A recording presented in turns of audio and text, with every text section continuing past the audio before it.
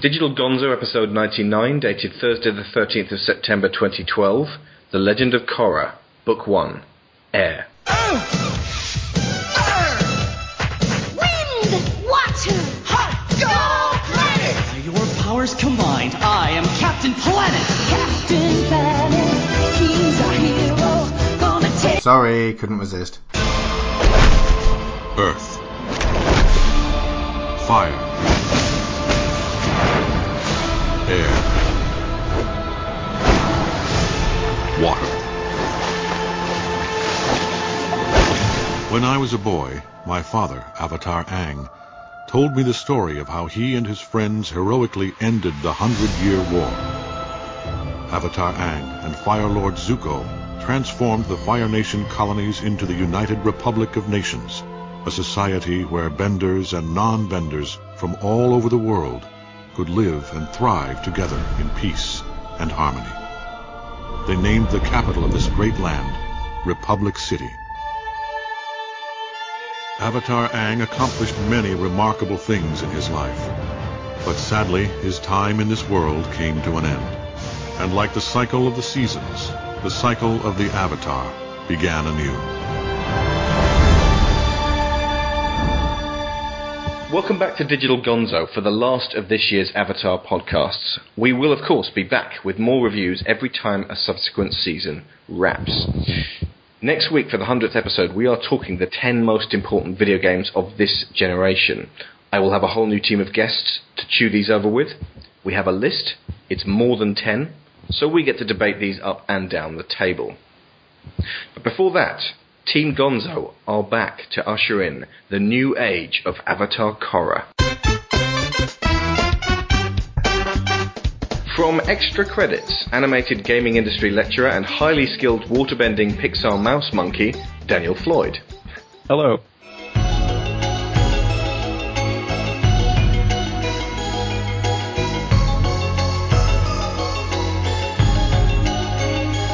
From the Kana Rinse Serious Video Gaming Review podcast comes muscular earthbending animation archivist Joshua Garrity.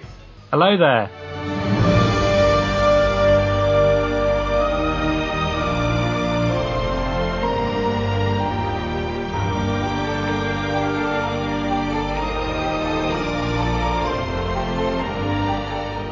From the Gonzo Planet community, waterbending gender equalist Sharon Shaw. Hello.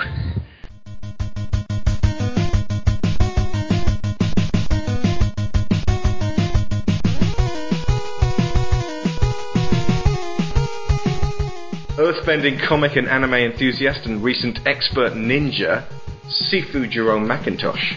Good day, sir. Oppan Gangnam Style. Gangnam Style.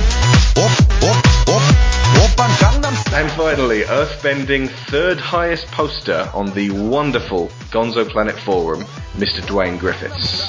Hello. Hey, sexy lady. Oppan Gangnam Style. Hey, sexy lady. And because I never introduced myself, I'm Alex Shaw. Firebender, Wordbender, Mindbender, and Soundbender.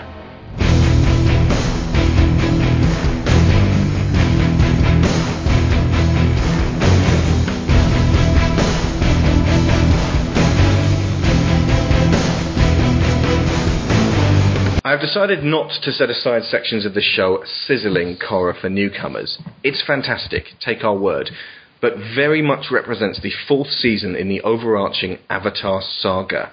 You could come to it cold and may very well keep up with it, but you'd be denying yourself the first 3 seasons. So either way, best to listen to this show after having seen all 12 episodes of Korra. So if you don't want to watch Legend of Aang for whatever reasons, at least watch Korra and then come back. Throughout TV animation history, the instance of a series getting a follow-up that's not simply a spin-off with established characters to anchor a new show, but takes place in the same universe with new and different characters is relatively unprecedented. I racked my brains today and did a lot of research, and I could only come up with The Wisdom of the Gnomes. That's the 1987 follow-up to the 1985 series, David the Gnome. Did anyone remember that show? Barely. I did. Nope. Schlitzfights. Okay. One show it does feel similar to in tone is Batman Beyond, where pretty much everyone we knew from the long-established DC universe has passed on, and we were asked from the beginning to accept the original cast of heroes and villains. Korra, like Terry McGinnis, is the spiritual successor to the previous hero, who hopefully, like old Bruce, will be able to mentor her in further adventures. Okay, so rather than going through this episode by episode, we're going to focus on the characters. With Aang, we knew where each episode fit in the general tapestry of character arcs and story threads. Crucially, what was significant for later. Korra is very much just starting out and represents the analogue of the first half season of Aang, which would take us up to the episode called The Storm, which was just before the Blue Spirit. It was initially designed as a mini-series, and thus self-contained so as not to leave on a cliffhanger that was expressly requiring completion. However, now that 14 more episodes have been commissioned to comprise the next season, which is called Spirits, and a further 26 for the subsequent seasons, these 12 represent the first steps into a story that potentially could outstrip even the Legend of Aang in almost every respect. In preparing for this show, I recently read an article named How You Can Have a Bunch of Great Ideas But Still Fuck Up Real Bad by Jade 8 Casey. It's long, exhausting and depressing reading, underlining the main flaws in the series, most of which are situated near the end. There are many narrative requirements of a self-contained story not upheld and characters not developed. This article is exemplary of the complaints levelled at Korra, well crafted and eloquently submitted. It's also teeth-grindingly short-sighted if you take into consideration the tenuous future of Korra at the time they wrapped the miniseries, and the fraction of the finished whole that these 12 episodes now represent. Akin to a 15-page diatribe about how the first half of the Fellowship of the Ring movie left the writer dreadfully unsatisfied. We are not blind to the shortcomings these 12 episodes harbour, and we will not be making excuses. I want constructive criticism and well-reasoned debate. And while there is to be no fanboy gushing, neither are we going to sell short the accomplishments of this creative team. So we'll start out with the character of Avatar Korra.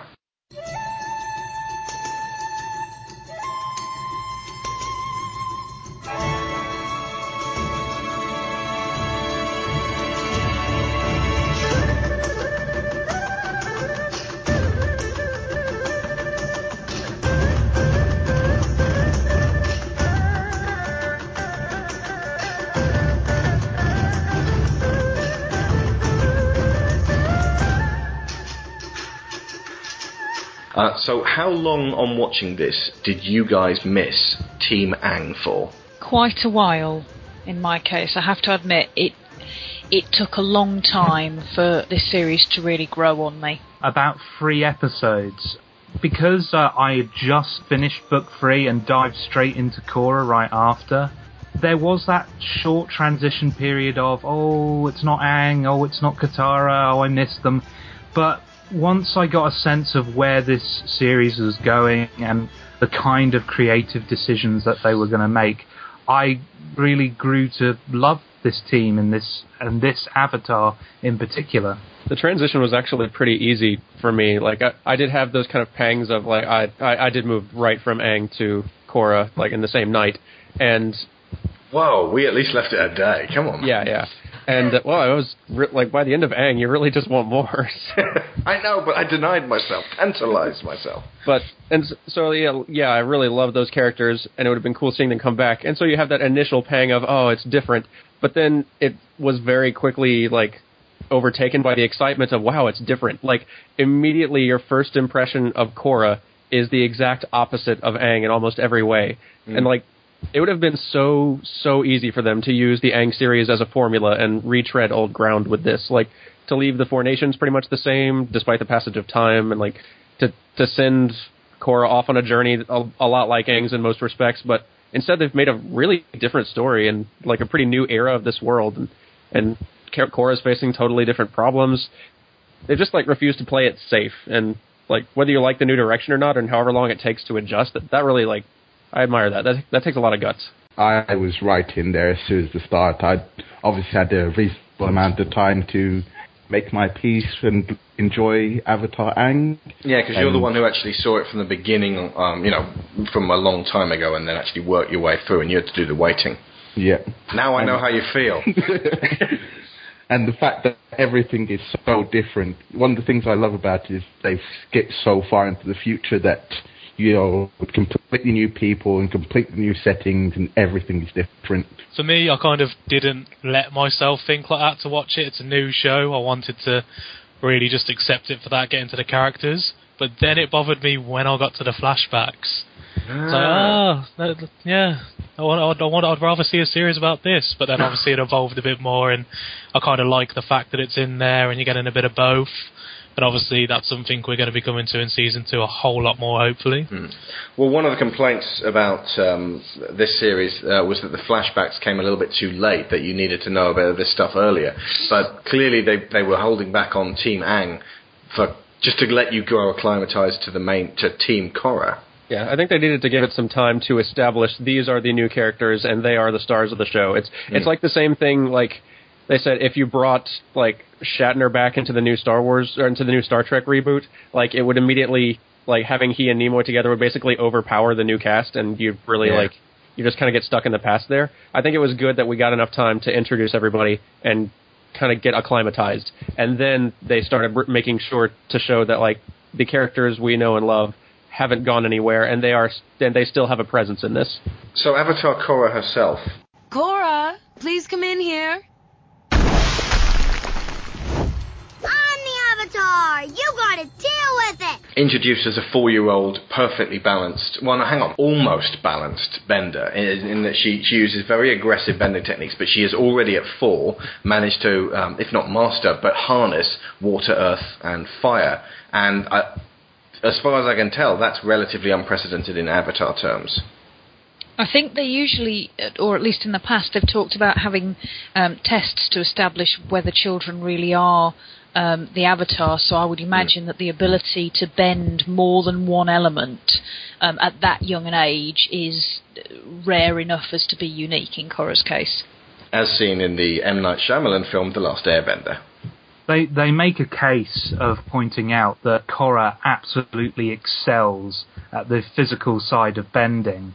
So it would make sense that her younger self would just get a grip on all this stuff really early. She's not particularly good at it at this point, but because she's so naturally talented, she's able to do it quite early on. Now, they were in real danger of making Korra Mary Sue, and she does, let's face it, she does occasionally drift into that because of her incredible cat-like reflexes and beautiful hair and beautiful eyes, and she's just so pretty, and she's just so, what does Marco refer to her as? The most selfless, the most brave, and the most loyal person that I know. There almost don't seem to be too many faults. You kind of have to look below the surface of the fact that while these faults may be charming, they are actually faults, such as her clumsiness, such as her pig-headedness sometimes. I was going to say, apart from what Marco says to her at the end, I don't think any of that is really true. I can't recall anybody in the series telling her that she has beautiful hair or beautiful eyes. In fact, she's constantly seems to be comparing herself to Asami, who is very, classically beautiful. And as to cat-like reflexes, depending on which cat you're referring to, cat with very big paws. Yeah. A very big cat that jumps and overpowers something. Yes. The hallmark of a Mary Sue is someone who is special from the word go. So that's kind of what the alarm bells were ringing off, and don't really have to work for what they achieve. That's funny. I saw Korra from the beginning as much more flawed than Aang. Actually. Yeah, I was going to say. Because Aang is very, he's the peacekeeper. He's got a lot to learn about bending, obviously, and he's got his own flaws, but he seems like really the perfect guy to be the Avatar. Whereas she is so brash and so forceful and just has so much to learn about how to properly fill that role in a way that is not just always power. That she's really, she is probably the least qualified person to handle the conflict she's about to be faced with, which is what makes it all the more interesting. Also, we needed a peacekeeper for this problem. Someone older, someone wiser. Yeah, she seems not very worldly. She's very narrow-sighted in the way things are taken off. She doesn't see the bigger picture quite a lot. She's very well intentioned, but I think her like defining trait is that she will always take the brash and forceful approach if she has the opportunity, like without fail. I think it's why firebending is her go-to element, even though she's technically water tribe. Like she can be told to all right, meditate and be patient, but the instant she sees an option more to her nature, she will always take it. And she's been looked after for so much of her life that she's not very good at surviving on her own. She's not very canny. So she blunders into Republic City at the beginning and just starts picking up food from a vendor's cart. And she says, okay, I don't have any money. And it's like she didn't even think to herself, this person's going to want something in trade for this food. That's a good point to mention, actually. The White Lotus being very much a part of the world, more into it than obviously they were a bit more secretive in Aang. And you see them on Air Temple Island. Basically, I was thinking, why are they there? And I came up with the conclusion this morning, it's the last airbenders, they're there to protect them.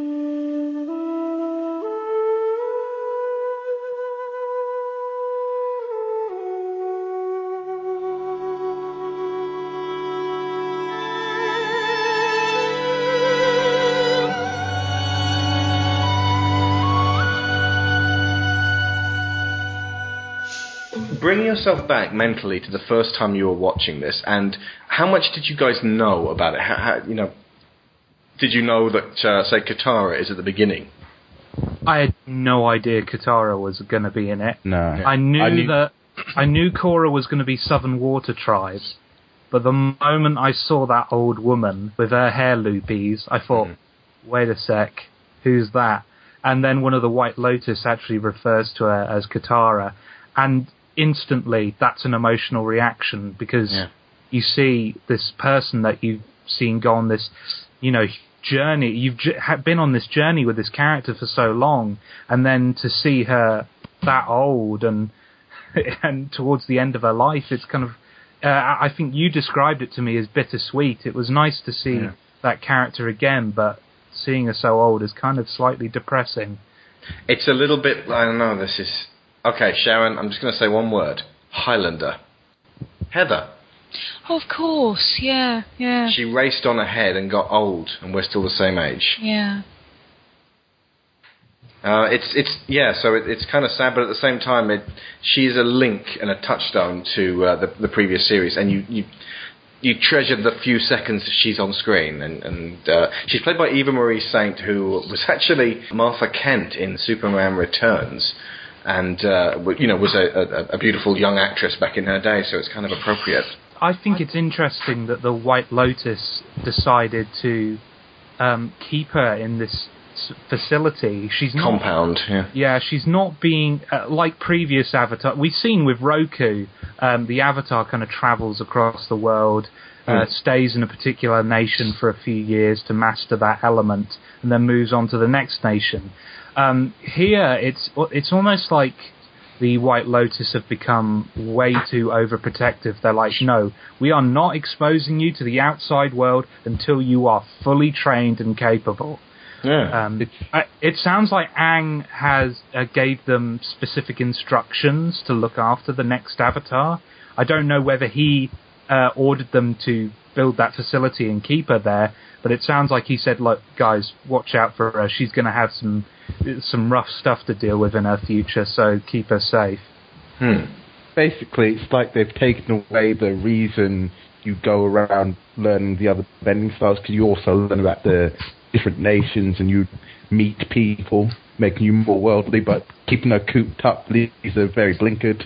I think, it does sound as though the way they do the firebending test and the fact that they're talking about Tenzin coming to her village to teach her airbending, it sounds as though they've brought the teachers to her. Yeah. Which does kind of defeat the object a little bit, because even when you look back at the other avatars, Roku went from place to place, didn't he? They didn't come to him. It's more than just the fighting, it's about absorbing their culture. Yeah.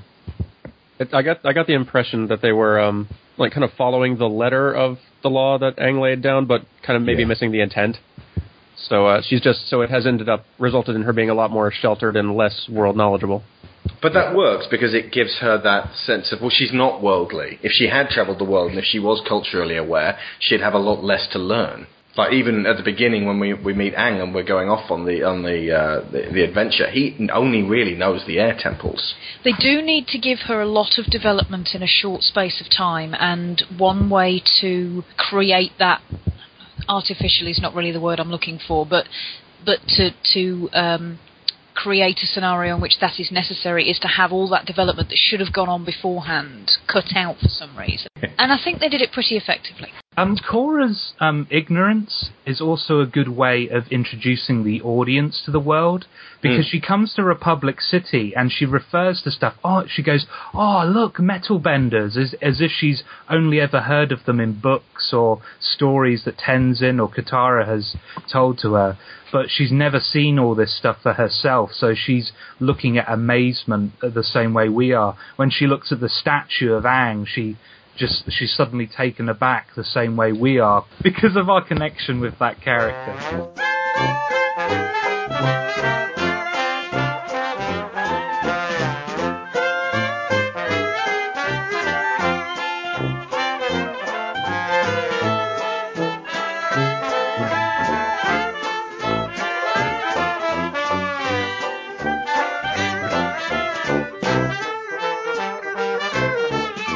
Next question.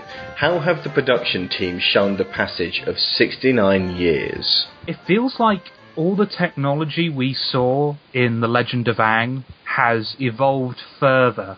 So we got introduced to stuff like the airships, people starting to discover metal bending and lightning bending, and all that stuff has been taken to the logical extreme.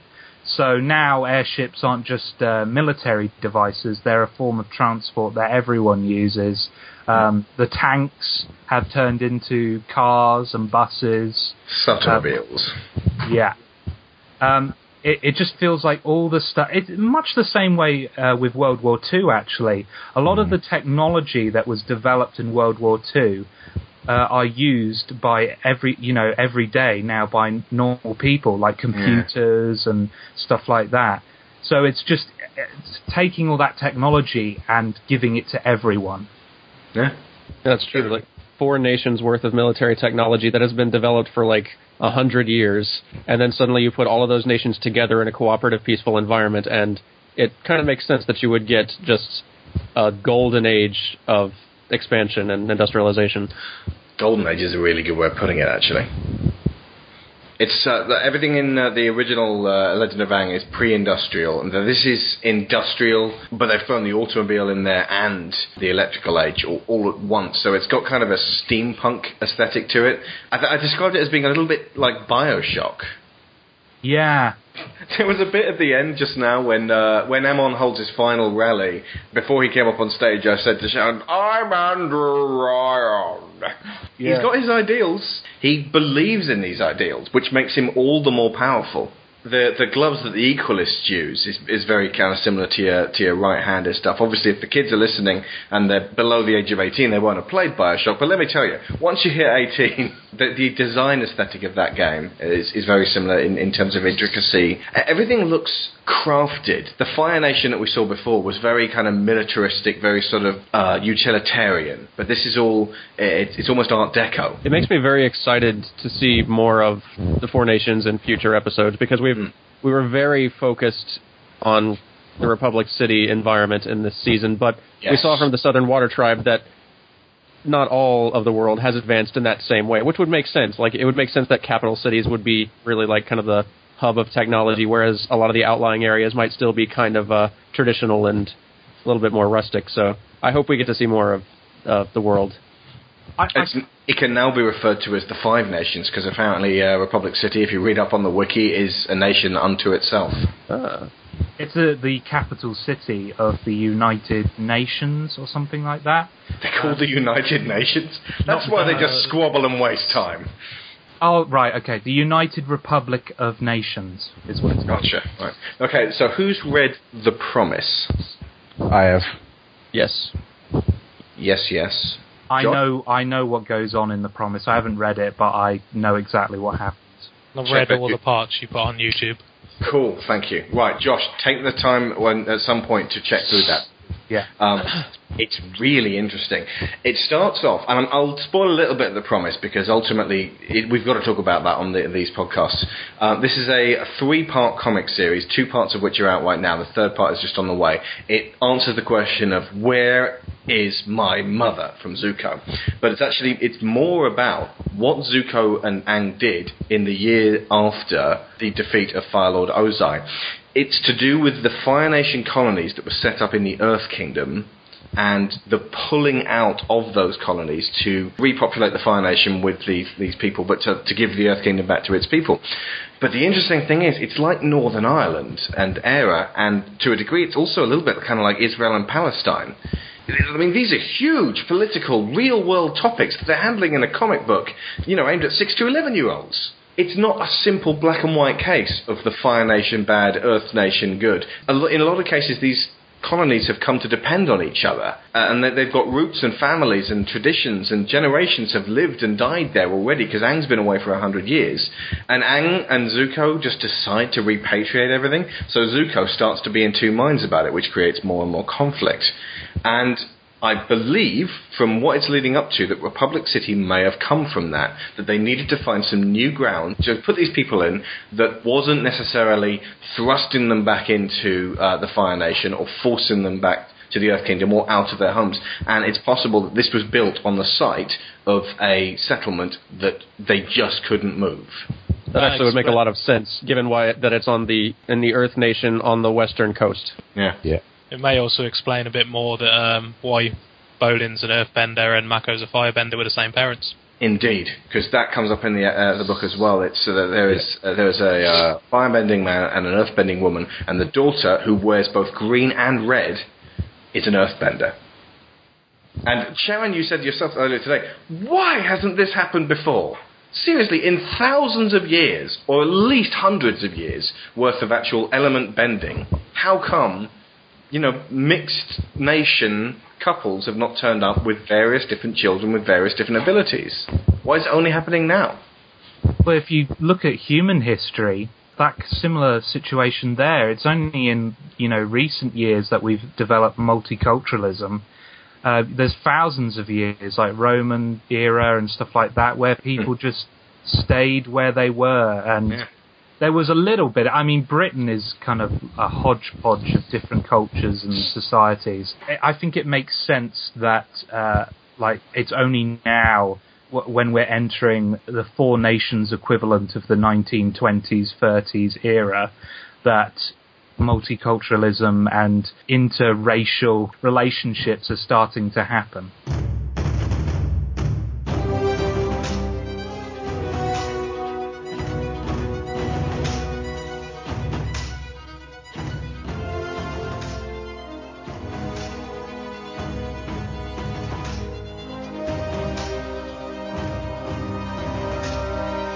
But the actual Republic City is based on Shanghai in the 20s and 30s. It's definitely got a flavour of an actual living, breathing city. They could feasibly keep the series there and only take fleeting journeys to the rest of the world. I hope they don't. I hope that they really travel a lot and we get to see how things have developed.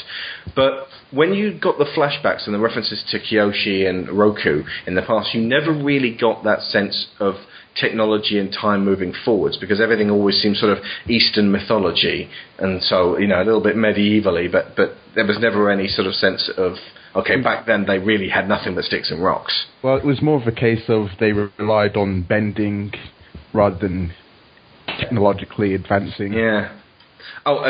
Until they got to the Sun Warriors, when you became aware that this actually went back quite a long time. Because you've got that sense of time, the world becomes the star. The series has always been really good about showing change and time passing, seeing the main cast grow up a little and change their style, change their clothes, change various aspects of themselves. Even within the Aang series was something that I always really loved, and they've just taken that to the next step with this. And it's worth pointing out also that the show looks on par with a lot of feature animated films at this point, and that is ridiculous. Yeah. Josh, you always compare it to Summer Wars, don't you? Yeah, it has that same smooth animation quality that Summer Wars has, where it feels like there's not many frames in between each animation. It's really good. smooth, vibrant, and very, very HD. We didn't mention last week during the Fire episode that they changed their costumes. I did want to say, I kind of wish that Aang and company had changed their costumes for the Earth season as well, because it gives that sense of progression. And although they didn't have to, because they actually wore the Fire Nation stuff for practical reasons, they were in disguise. The idea that Aang would be trying to immerse himself in the culture so that he could learn earthbending, just to give, a bit of a palette swap and a bit of a culture change. His first outfit is a little bit kiddie now, in retrospect, now that we've seen him in his Dalai Lama outfit and his Shaolin fighting monk outfit. And with animation, and especially with TV animation, when you have to be so efficient, it's just very tempting to keep things kind of on the standard model for what a character looks like, because changing what they look like is always more work. But it adds such a nice feel of, like, when Sokka's asleep and his hair is untied or something like that. Yeah. It just actually feels a little bit more real, which is nice. And Zuko probably goes through the most costume and cosmetic changes as well, of all of them, but which is symptomatic of his arc. That is one thing that I think brings you out of that a little bit, and it's something that they may have done on purpose, but the fact that Korra sleeps in her clothes, and her including her boots, and never changes them unless it's for a specific purpose, like when she goes to the party, she wears a dress, or she's got an outdoor coat that she can put on over the top, or she's got the uniform she wears when they do the Tarlok's Task Force episodes. But other than that, she's always wearing the exact same clothes. That girl's got a stink. And the pro bending. Oh yeah, she does have a pro bending stuff, yeah. It might be making excuses for it, but I wonder if when you're living on the North or South Pole, and there's just a matter of how cold it is, maybe you do just... I don't know if they have pajamas. That's true. South Pole.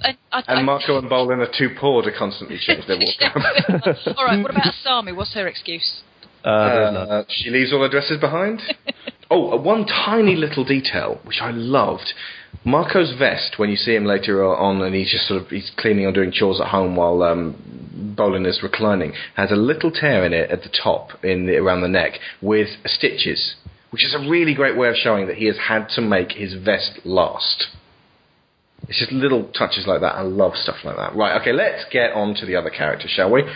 Okay, so, at the end of the first episode, she goes to stay with Tenzin on his island. What has happened to airbending culture since the defeat of Ozai?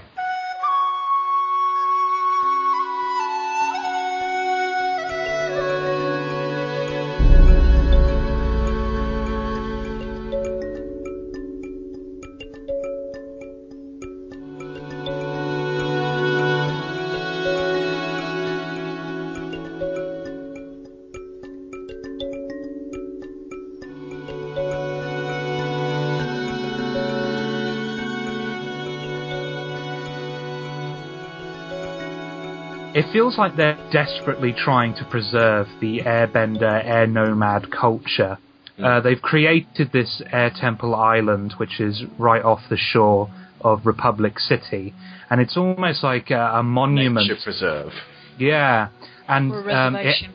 It has Tenzin's family, who are the actual airbenders, and there are a group of people called the Airbender Acolytes, I think they're called. Acolytes.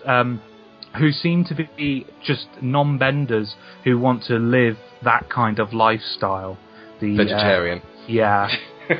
But, the peaceful, meditative lifestyle that the air nomads used to live.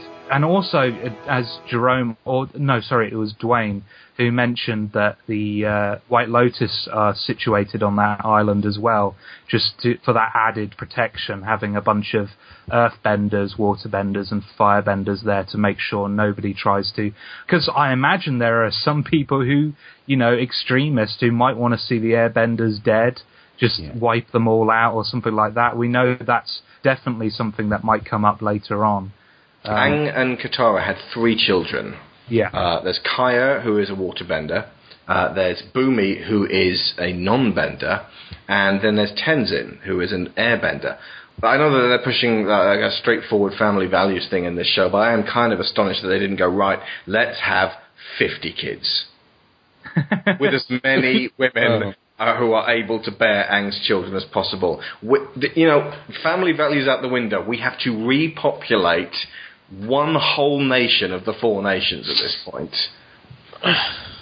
However, Yes, they might all have one thumb and 6 toes.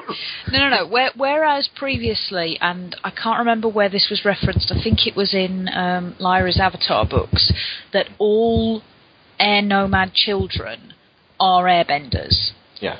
But now we've got into a scenario where people are starting to mate, for want of a better word, across the nations, and it is evident that that's not always going to be the case, then that wouldn't necessarily have been guaranteed to produce multiple airbending children. Wouldn't guarantee it, but it's better than one. Yeah, but I think Katara would get a bit narked after the first dozen when only one of them was an airbender. She'd be like, really? This isn't working. Could we please stop? Okay, I know. I think Tenzin's having a good crack at it, to be fair. And, yeah. Tenzin is succeeding where his dad was lazy, so he had important Avatar things to do. Katara was left at home twiddling her thumbs. Anyway, let's move on from this one scene. But it makes sense, though, doesn't it? Surely, if you want to repopulate an entire species, absolutely. It's not just culture where you can learn it. It's a race. Yeah. But the cross breeding, that's a terrible word to use. Cross families? Cross genetic producing that is becoming evident suggests that it's not separate species. Then they're not separate races. They can have very diverse children together. Here's the interesting thing. No airbenders were born once the air nomads were wiped out. It was just Aang. Which means nature is not generating these airbenders. It has got to be genetic. That makes sense. Yeah? So that actually is suggestive of species of some kind. Well, no, not necessarily. I mean, if you manage to...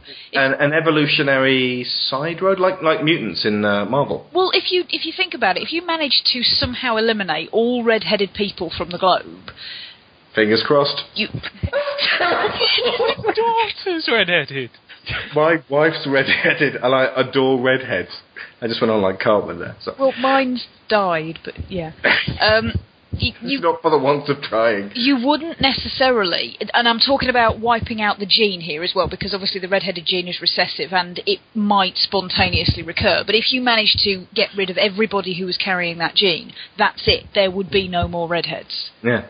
So, but that's not to say that somebody from France who marries somebody from Germany can't have a red-headed child.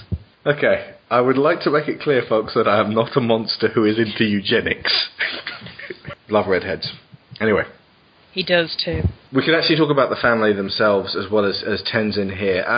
Probably a good time to mention Milo. Oh, God. I don't grind my teeth when I see this kid, and they actually kept the fart and poop jokes to a minimum. Milo is kind of an anomaly for this show because he doesn't need to be in there. His humour doesn't need to be in there. I really like the kind of... You're pretty. Can I have some of your hair? Like, creepy kid, with no boundaries. That's great. But the actual pooping and farting thing... The interesting thing is, I do kind of get that the farting is part of his expression as an airbender. He has created this new kind of bending. Maybe this is metal bend... Yeah, fart bending, metal bending for airbenders. It's like lightning bending. I hope not, but... It just seems like something that was come up with over a McDonald's meal, and then they somehow wormed its way into the actual show. I like to just pretend that it's part of a contractual obligation that is every Nickelodeon show has Must have farts. There were a few moments of Milo that made me smile. Like, there's a moment where the phone is ringing, and Tenzin and Pema are asleep. And Milo climbs over them and answers the phone and goes, "Who's this? It's 6 in the morning. This better be important." in his little childlike voice, and I found that kind of adorable. But as you guys said, the fart jokes got a bit annoying. Yeah. Well, there are only a few, but they do great a bit. Yeah, let's do it. What are we doing? I gotta poo. Really bad. Oh.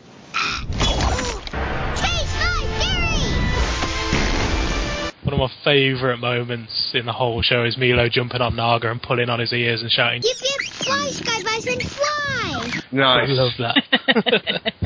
We shall meet again soon, beautiful woman. Iki and Jinora. Yeah. Iki and Jinora. Charming, lovely, hyperactive little girls. But one of them's a little bit quieter, a little bit more well-read, a little bit more contained.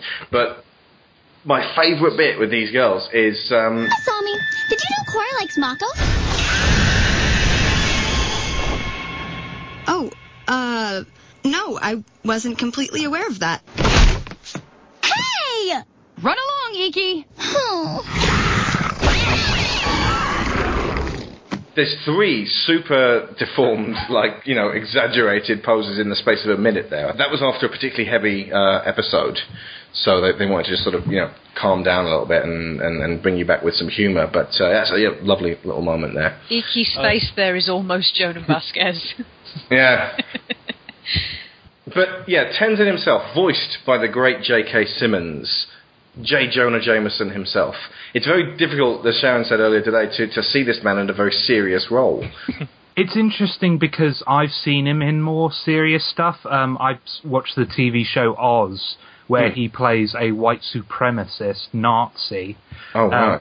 And he's really brutal and serious and dangerous in that show.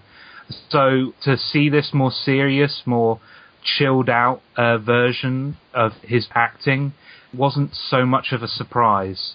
Because I know you guys are more familiar with his Portal 2 performance and his Spider-Man performance, which is much more animated. And Juno as well. Yeah, I was going to say Juno. I see that liquor kid, I'm going to punch him right in the wiener. He plays it almost like you'd imagine an older version of Aang, only he's a little bit unbalanced. He's gone too much in the direction of trying to be calm, and thus he has a little bit of a temper.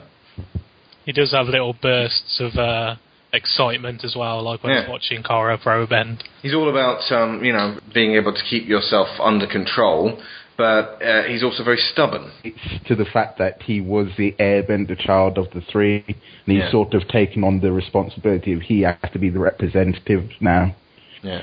He was always the serious child.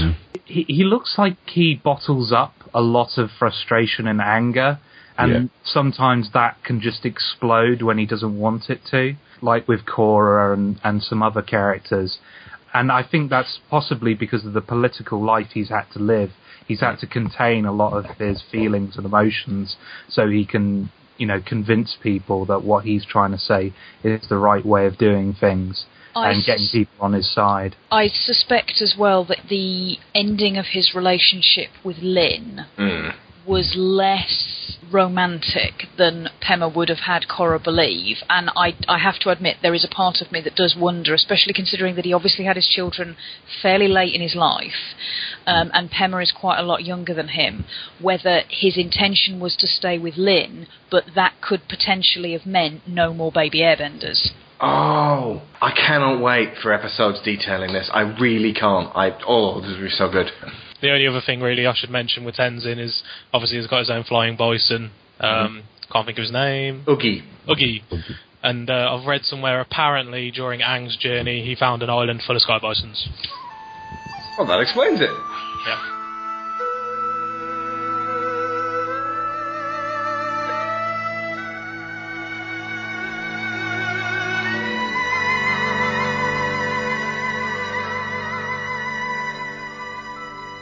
Right, so Marco and Bolin, the pro bending champions. Pro bending is very much sort of a distraction at the beginning. It's really cool looking, but they kind of abandon it somewhere in the middle when things get real. But it's really exciting and fun to actually see. Lyra pointed out, having played a lot of Super Smash Brothers, that's like the Pokemon arena. Well, yes it is. I do like that they did establish, really clear rules for that game. It wasn't just something that they came up, they'll have a sport now, so let's come up with something quickly. It feels like it has very specific rules. Like, for example, you can't use bending too much. You can't hose somebody with water. You only strike them. Yeah, you can't use ice. You can't use shots. headshots or anything like that. Yeah. I like that they have the sectioned off areas of the arena as well, so you can't cross certain lines and stuff like that. It's a really intricate game. It's like a really complicated game of dodgeball. It would most definitely make a great XBLA style download game. Either in first person Kinect, which might be... I don't know. No. No. Just be flinging your arms about and I'm throwing fire now, I'm throwing fire now. Or a top-down viewed sort of sports game. That could get really frantic. It'd be even better if, one person was controlling each character. So it's not like a football game where you're controlling the entire team, but you have three people... 6-player online... Pro bending. Relying on your teammates. Yes, this must happen now! That would be... But viewed from the in a FIFA perspective, that'd be great. That really would. And making it all about just reactions. In the same way as Joe Rowling kind of got a little bit sick of writing Quidditch and didn't know quite what to do with it after a certain point, they kind of put it in the background when it became apparent that Korra should be spending her time trying to deal with the actual problems in Republic City and not just, doing sports. I think it's a good entry point for her into this world and this city. It's something that appeals to her tastes. It does a good job of establishing Mako, and Bolin's relationship really early on. And it does end up helping being a great way for her to learn a little bit for airbending to click in a way that would make sense for her. I don't know, there's something about pro bending that's much more attack focused, even with elements that aren't necessarily everything kind of functions like firebending does almost. And so which caters to her perfectly. So it makes sense that would be the arena that airbending form would totally click with. And I kind of like seeing that sort of the journey that ancient martial arts have journeyed up and are now being used kind of in a MMA or boxing sort of arena. Yep. It's cool seeing an evolution of the arts. And of course Tenzin would have seen it and be like, stupid. That's a perversion of this old traditional wonderful art that we have. But it's cool seeing it and kind of really fits within this modernized city. Also, he might be a little bit jealous because airbenders are unfortunately either not only not invited, but there aren't any. It's only going to be unbalanced all the time. I'm sure he can make his own team eventually. He's got one already. I'm really glad you brought up MMA earlier, Daniel, because the way Mako and Bolin fight feels very much like that. They have their arms close to their chest and face ready to block. It's not this super stylized fighting that we've seen in previous series. This is very economical almost. It's much more like kickboxing or MMA. It's not an improvement on the arts. It's taking those fighting arts and using them in a very specific, effective way for the goal they have to accomplish for that game. It's not an improvement, but it works really well for that sport. It's like a new style. It's like even with the earthbending, you can't really be planted and still like they show you in that episode. You have to be light-footed until you're ready to strike. And you can only use the discs provided. You can't be flinging the environment about. Oh, the other thing is, of course, that Korra herself is based... her body type is based on female MMA fighters. Very specifically, Gina Carano. Josh, I know that you've seen Haywire. Yeah, Korra has that really big shoulder blades, and she has the upper body strength that Gina Carano has. She has a lot of muscle on her. She's not a skinny twig. She looks like she could punch you and lay you out. Well, she did manage to pick up Tenzin and most of his family in one big hug, so... Yeah, she's showing. You said, how strong is she? Exactly. She lifts with her legs. She's got...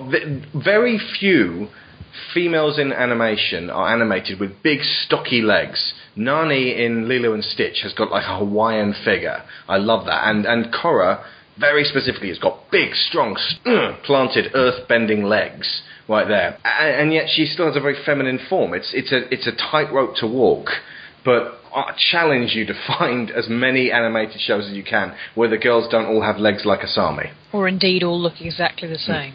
Oh, and plus sensible footwear. Hell yeah. Okay, so Mako and Bolin, we may as well do them together because there's not enough character to go around to talk about them both. At present, right now, these are two of the most undeveloped characters in terms of the amount of screen time they get, I believe, in this series. Anyone want to dispute that one? Not that I'll shoot you down. I'd say Asami has it a little bit worse, but she's a person that a lot of things happen to, and you get to know her But her opinions and feelings on things do change, and she comes out of her ivory tower pretty quickly. She does, but I feel like she spends. And now we're just talking about her, but I know she spends a lot of her time kind of having to function as the other love interest, and she gets to be she gets some really cool badass moments in some of the fights, and I really want to see more of her. I'm interested to see what happens with her character from here on. I feel like we get a taste of who Mako and Bolin are, but because we got 12 episodes and we're short on time, you don't get a lot of them. I actually think they could have probably just left a lot of the love triangle thing in the background and focused more on Mako and Bolin. Just maybe half an episode on Mako and Bolin's upbringing. I could see that, yeah. One of them is the one where Bolin, I think it's episode 5, takes out Korra, and then she kisses Mako, and then he cries a lot. And it's like, okay, it's a sweet episode, but I actually would have liked a bit more sort of depth added to the characters instead. I did like Bolin's reaction to that, though. Yeah, it's hilarious. And realistic, and he doesn't just go off and look like someone cancelled CBeebies, like Orlando Bloom would do. He gives it a full-throated sob and looks pathetic and dribbles and there's snot.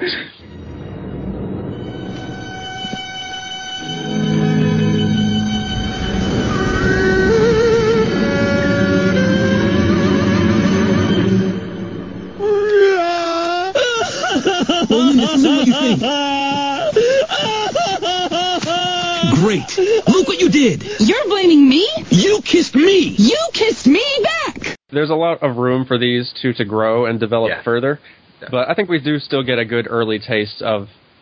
We can at least determine sort of who these guys are at this point early on in their arc. Mako's the protective and socially pretty clumsy one, and Bolin's the sort of the immature, the often protected one, but very fun, very sincere, lovable guy. So they're Ryu and Ken. Kind of, yeah. I mean, it's made very clear that Mako has always been the one kind of providing and making sure that they get by and do well. And we see that when Bolin gets taken at one point, we see Mako slip into that protective role immediately. And so it doesn't surprise me later on that when Korra is taken, his protective nature kind of starts to reveal the affection he's been trying to keep down. Because that's just really it's what he does. He protects. He's been trying to keep his feelings for Korra buried, but the affection combined with the need to protect, I think, just bring it out. I think the episode equivalent we need is something more like Barto of the Water Tribe, where we get to see how they feel about their parents. Yeah, and I'm absolutely certain we will be getting that later. Yeah. Shame we haven't had it yet, but yeah, I look forward to it. I mean, I don't even think Barto of the Water Tribe had happened by episode 12 of Aang, had it? No, it hadn't. If we judge this series relative to the first 12 of Water, it is phenomenal what they've accomplished. Clearly, judging it against all 61 episodes of Aang is a little bit unfair. Yeah. A little bit. Yeah. Yeah. And Bolin is, I suppose, this series... It would be simplistic and a disservice to both characters to say he's this series' Sokka, but he does provide some amusing comedy banter in the background. Important difference between Bolin and Sokka is that Sokka is a pessimist. Bolin is an optimist. Very true. Very true. Although Bolin does require saving a few too many times, at the very end he does actually get to save a army, so that is something for his character. Apparently Bolin's appearance was inspired by the early ideas for Toph when she was going to be a boy as well. Yes. Which I like they keep bringing things back, like Naga was originally going to be Aang's pet in the original series. Yes, the polar bear. Things like that, yeah. Okay, Pabu and Naga, well, now that you mention it, the D. Bradley Baker voiced equivalent analogue to Momo and Appa. The problem is they're nowhere because Appa and Momo have had episodes that really flesh them out. They're not, overly complex characters, but you get a sense of who they are and their connections with the other characters in the series. Because there's only 12 episodes, Naga is just kind of the steed that's kind of adorable, and Pabu's this cute little ferret thing that is funny sometimes, but you don't have that emotional connection that you have with Momo or with Appa. Yeah, I think because neither, especially on Naga's part, you'd really... Is it a he or she, Naga? She. She, okay. She's just not as crucial, and she's not for like transportation. Obviously, they have cars and they have airships and such, so you're not really counting on Naga the way you would count on Appa for just transportation all the time. So she's part of Korra's identity is part of the Water Tribe. Yeah, and she's a companion to Korra, certainly, but she's not really able to fill quite the same role at this point. So, yeah. I do really like Pabu, though. Adorable. Yeah.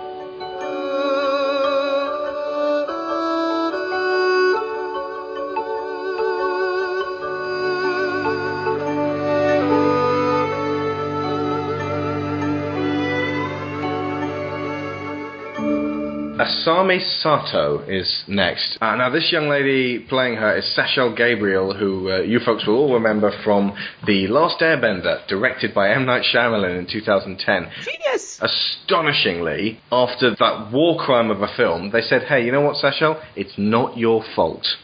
And she was a big fan of Airbender beforehand, and so they gave her the role of Asami. And she has got a lovely voice, I've got to say. And also, I think she's the arbiter of the Republic City accent. Is it just me, or does her kind of sound recur in various other characters? She's like, just going to take you around the city. And she's got the kind of thing. And then when Tano comes in later, he's like, smell that? That's the Senna Luthers. It's got this kind of like overly pronounced S. I was just wondering if Republic City's now been around for long enough that everyone's getting that kind of accent in there. At least the upper echelons of class. If you'd like to learn how a real pro bends, I could give you some private lessons. It makes me kind of want to listen to, seeing some films that are like set in the kind of 20s through 50s sort of area and see if there's like a particular accent they're trying to draw on, or if that was entirely unintentional. I think they are drawing on a lot of the 50s. Because she looks very much that part. Like she looks very much from that era in her design, and which looks awesome and gorgeous. The fact that we have a narrator with that announcer voice. Folks, there is some sort of electrical disturbance in the stands. Metal bender cops are dropping like bumbleflies. There appear to be masked members of the audience wielding strange devices on their hands. One of them is in the booth with me right now, folks. He is leveling one of those glove devices at me now, and I believe he is about to electrocute me. I am currently wetting my pants. That's like 1940s News on the March type stuff on the cinema reels. Asami's outfits do sort of tie in with there was something of a trend in, I think it must have been around the 20s, a lot of women dressed in ways that imitated people like Amelia Earhart and women who were actually into this burgeoning technology of transport. A little bit more adventurous, a bit more sort of strappy with goggles and things. Yeah, or out-and-out cross-dressing, which was also something that was quite popular at the time. I think of a lot of the reasons Asami is so appealing to me is that there were so many ways they could have gone with her character that didn't. She didn't turn out to be a traitor in the end. She didn't turn out to just be an airhead in the end. She didn't, just flounce about and scream and cry and spend her time, going, well, look at me, when it turned out she wasn't going to be picked in the love triangle. She actually grew into herself as a woman. I would totally agree with that. That I do definitely like, and it's why I'm excited to see more of her later. I just wish I could have more of a sense of like who she is, other than I understand. Yeah, other than the Eris character, I don't really feel like I have a strong beat on what her personality is or how her strengths and weaknesses and such. So I'm looking forward to seeing a lot more of her because she's great. Well, in many ways, she's as sheltered as Korra was, so she kind of needs to grow into herself just as much. I'm really glad, as you said, I didn't do the traitor thing. I hate that cliche so much. All the way through, I was going, please don't let that happen. Please don't let that happen. Yeah. And for not being a bender, she turns out pretty badass. So yeah. They do a great job of establishing her role in that group, because not only is she, very good at hand-to-hand combat, but she's very technology savvy. She's able to look at the battle mech that she gets into and goes, oh, this is very similar to the controls in a forklift, and, immediately adapts to it and gets in control of it. And she has access to all sorts of cars and stuff like that. So it feels like her lack of bending is made up for the fact that she's very technologically savvy. Almost like her lack of bending is like Toph's lack of vision. Yeah. And also she's pretty good tactically. She knew when they needed a ramp. She's an excellent driver. Has cool car, smells nice. And then, of course, there's her father, Hiroshi Sato. Now, here is the thing that actually links to Amon. I spent a long time wondering, why did Amon make up this lie about who he actually was? And with the whole scar and the firebender killed my parents, we were just coming out of a cinema and walking down the alley, and then the firebender leapt from the shadows, tried to take my mother's pearls. And then I realized when he was talking with Sato in maybe episode 10 or 11, he made that whole story up to get Sato to bankroll him. He needed the money, he needed the backing for this, very vast endeavor he had planned. Sato's wife was killed by a firebender, and so, as it just happens, sir, we share something in common. So he used that to appeal to Sato's heart, and then it worked so well. A, he had to maintain it for his public appearances, but B, he used it to manipulate people. That makes a lot of sense, and I'm very glad you found that, because that has been something that bothered me with Amon. Like, I was always wondering why he felt the need to create the story when I feel like his ideals alone could carry the movement if he was committed to them. But that actually makes a ton of sense. But it's never said, is it? And this is just me inferring from a lot, but it's when Sato's like, I hate seeing my daughter with those filthy benders. And it's like, he hates them. He really can't stand them. And I realized that Amon had seen that in him, known it, and gone, right, here is how I can manipulate you. This is your hot button. So, I think that's... Do we really have to explore Hiroshi as a character? I think that's a lot of it. We can just say that he was voiced by Daniel Day Kim, who was the voice of Fong in the Avatar State episode. The guy Jin from Lost. Right, yes. I recognise his name, yeah.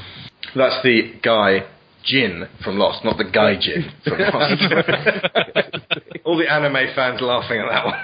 Amon's lieutenant, played by Lance Henriksen, if you're going to talk about voiceovers, is never named aside from simply lieutenant, but I really hope he's actually okay after Amon blood-bent him and then threw him into some pipes, because his character could have a serious arc to him, because he's thrown all of his belief into Amon as well. Again, one of the things that makes Amon so great is he's a character who actually has the courage of his convictions and his beliefs. And Lieutenant, similarly, he can see a sensibility in what Amon wants to do, and so he throws himself into this. So when he's betrayed, this changes his character arc. And I want to see where that goes. Because I'm assuming the Equalists are going to be back, and what role Lieutenant plays in that is going to be interesting.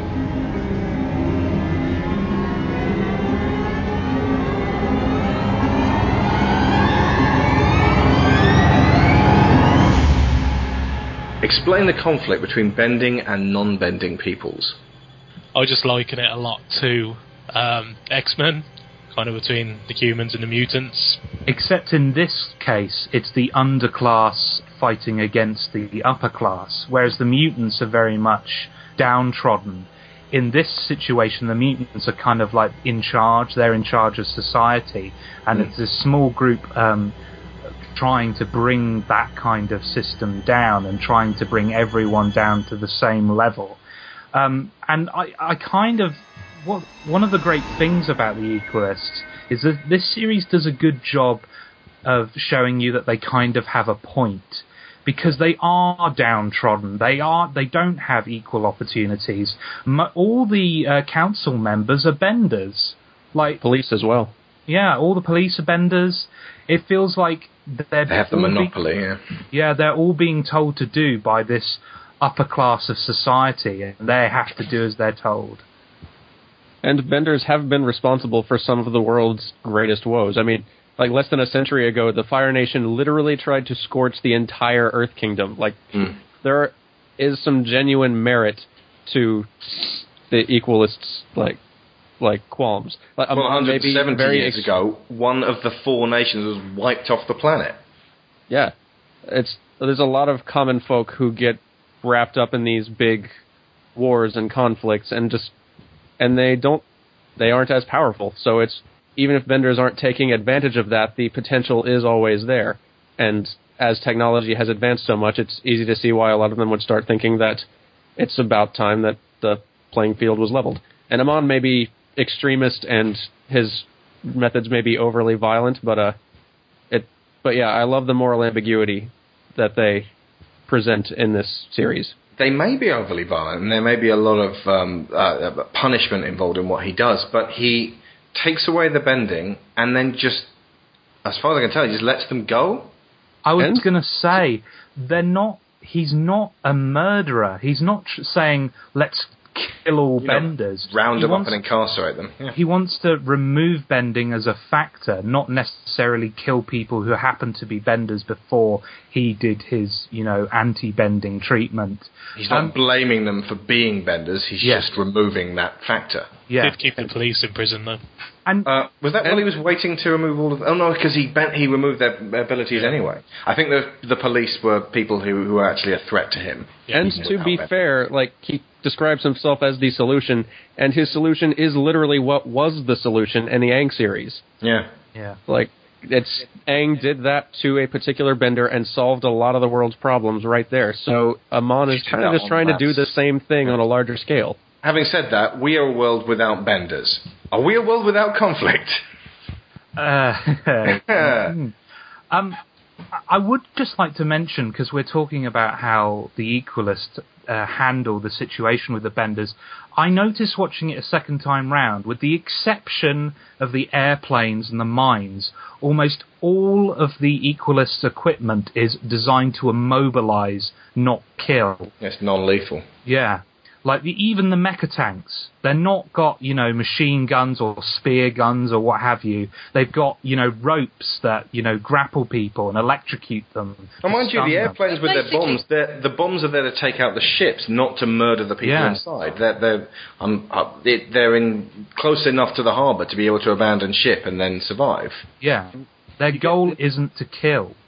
It's to subdue. Which is great with the age rating on this kind of show. Yeah. Because you really couldn't have a force who want to go in and exterminate everyone. It would be very easy to present these same events with a different, quote, camera crew and make the Equalist side the hero. Yeah. Very easy. There's a scene where Korra goes in to break up a fight between Tarlok's task forces who are trying to break up a riot and a large group of non-benders who are just asking for their power to be turned back on. And one of them shouts at Korra, "You're our Avatar too." And that's one of the most significant sentences in the entire series, because ultimately she is for the world. She is not just for benders, and she shouldn't necessarily ally herself with, with the bending side of this particular city. And someone else brought up the point early on when Korra is on Tarlok's task force and one of their missions is going in and breaking up a chi blocker dojo practice area. That part especially for me felt like this is benders exerting force and control over a group over a currently non-hostile group. This feels a little bit gray area who here. are training to defend themselves against being bullied. Exactly. It started really feeling like this is not as black and white as Korra's approaching it.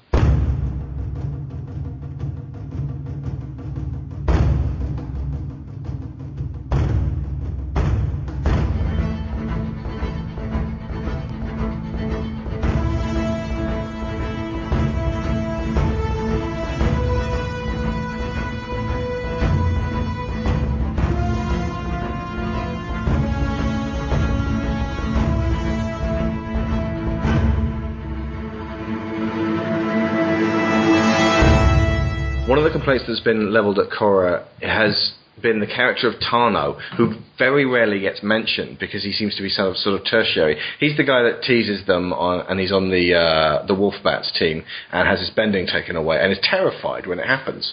And he goes from being someone that you're just like, oh, fucking Draco Malfoy, get out of here, to actually feeling really genuinely sorry for.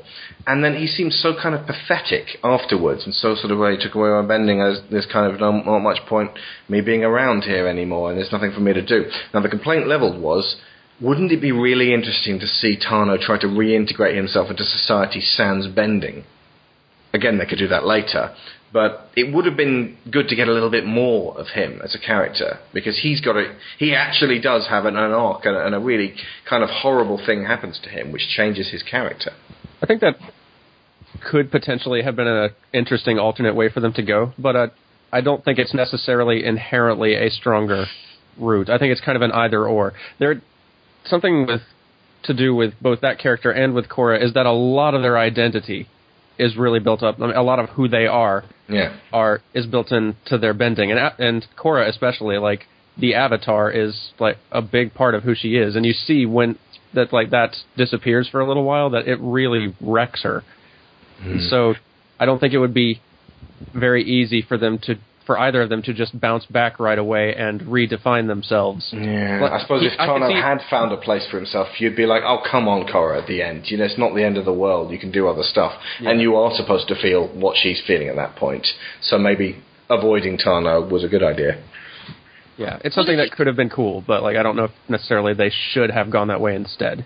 If you consider how integral being or having the ability to bend is or seems to most people, they have the whole thing in Legend of Aang about Haru, the fact that it's something that's so integral about himself, he can't not do it, even though it's something that puts him in danger.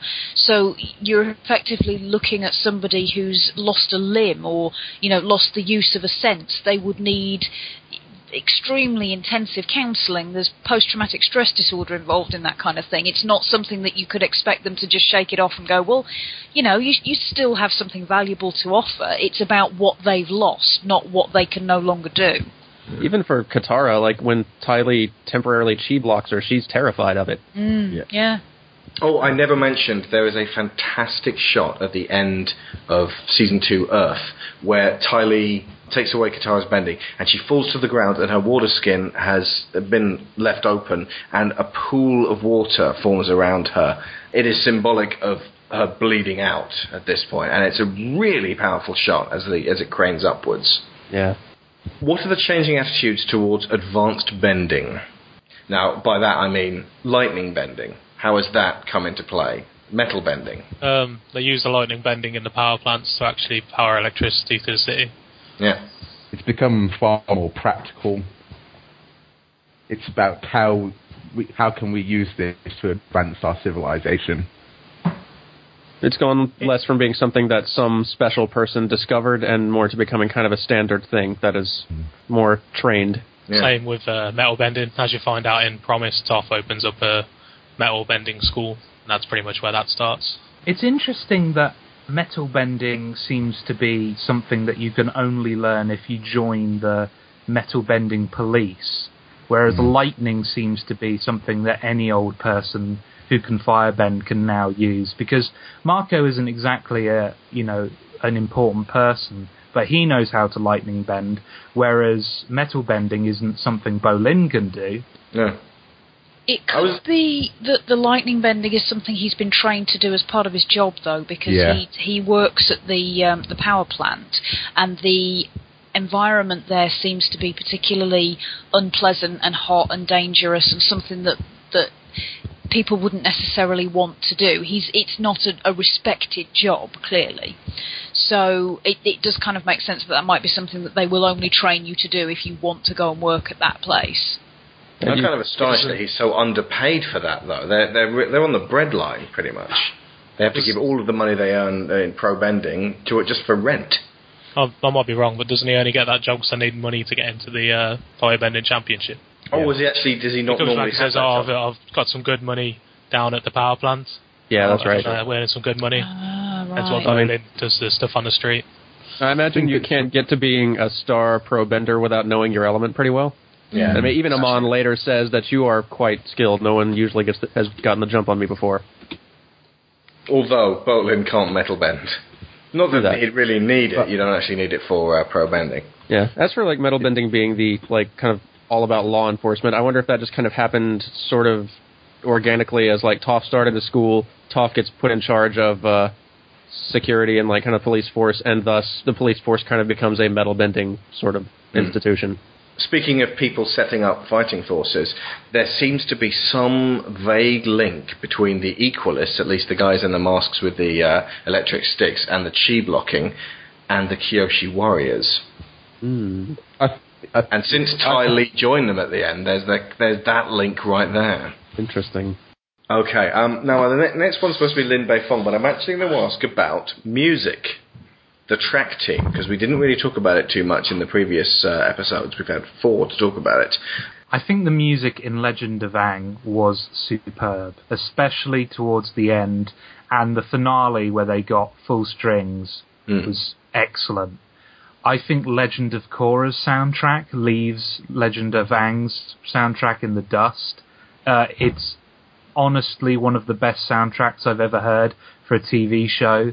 The way they've managed to take old themes from the original series and integrate it, but not to the point where it feels like they're just, being lazy and relying on those themes to evoke an emotional response. It has its own iconic pieces.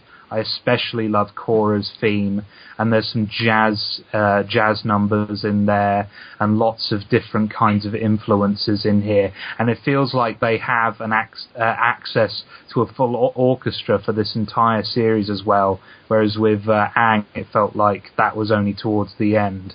It's phenomenal piece of work. Yeah. Throwing the jazz in that you mentioned, there was there's some very sort of Django Reinhardt style pieces, which again really help with the Bioshock feel to it. It feels like the little bits of jazz give it even more of a sense of place, like it's actually now reaching a time and a culture that we can comprehend, because it's actually still within living memory for some people.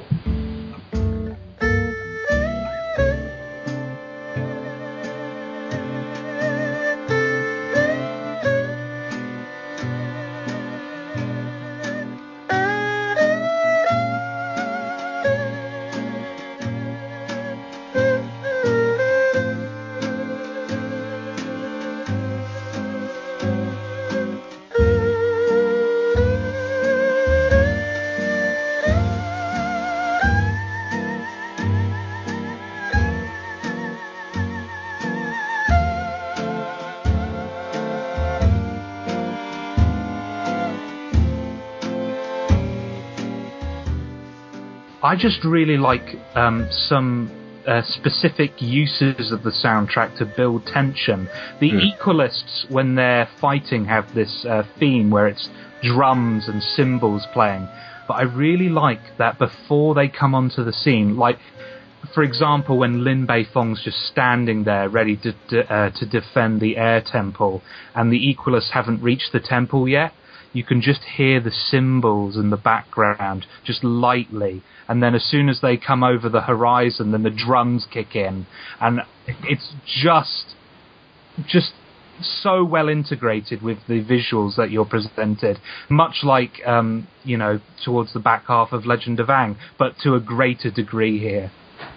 What were we talking about recently? Was it a Batman? Where that was it. It was Bane.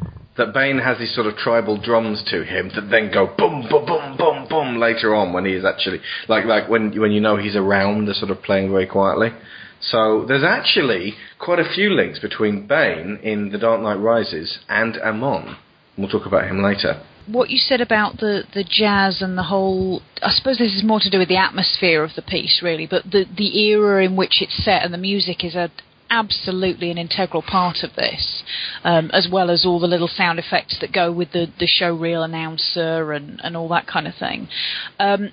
One of the things that I love about that is it makes you feel like they could carry on technologically advancing this world, and it could end up parallel with ours, that in the world that we know there could be an Avatar. Does that make any sense? Yeah, no, absolutely. That was just sinking in, I think. An Avatar with an iPod. Yeah. Avatar in the 80s have like a drive with a hoverboard. Soundtrack. Yeah. I was thinking Avatar in the 70s with like a disco soundtrack. No, they must not do the disco dancing! The next Seriously, Avatar has button topic. That is your trigger, yeah.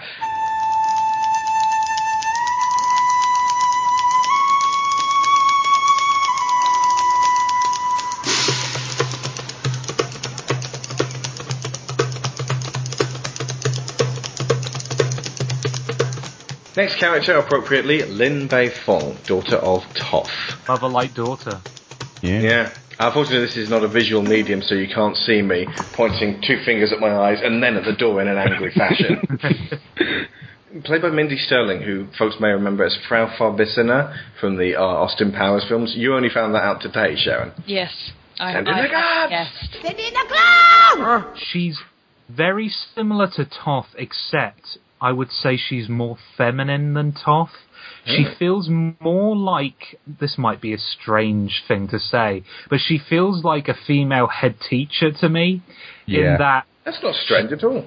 she's very strict, she's very powerful, she has that presence, but she's still a woman. She's not got that tomboy quality that Toph has. She doesn't actively pick her nose. I think a lot of that, though, is that she is an adult woman and Toph has the androgyny of childhood. Also, Toph, in many respects, was a little bit immature for her age. She'd kind of gotten stuck at 8 or something. The best way I can describe it is that Toph is, I feel like, in some ways actively trying to reject her gender roles, whereas Lin Bei Fong is a warrior woman, and emphasis on the word woman. It's odd because she doesn't have any children, but she does have that kind of maternal quality to her in that she's trying to protect everyone, and she's fiercely protective of her friends and allies, as if they've become what her children, because she's never had the opportunity to have children, she behaves that way around close friends and close family.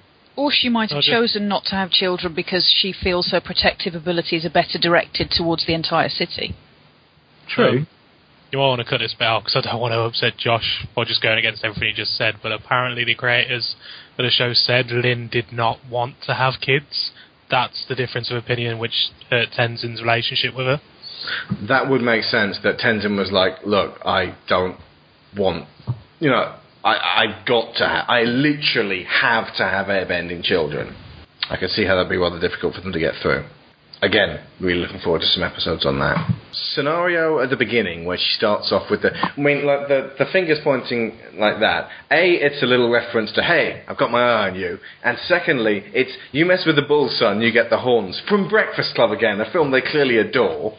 It's this kind of thing that, I mean, you made the point about the head teacher. She has got a teacherly, you've just come to this high school, Korra, and she's been sent to the principal already. Don't screw up. Yeah. And then you don't meet her again properly for quite a while. But then twice in this series, she endangers her own life to keep Korra and the others alive. And the point where she actually actively, willingly sacrifices herself to get the airbenders away is one of the absolute high points of the series for me so far. That the way the music soars up as you realise what she's doing. And the moment right after that, where she's face to face with Amon.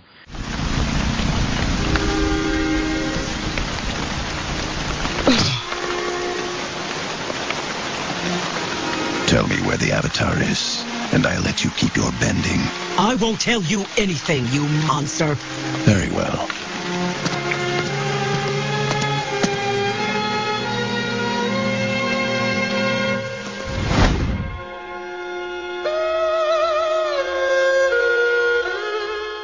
That kind of loyalty, that strength that character has, to willing to sacrifice a very integral part of herself in order to save family and friends.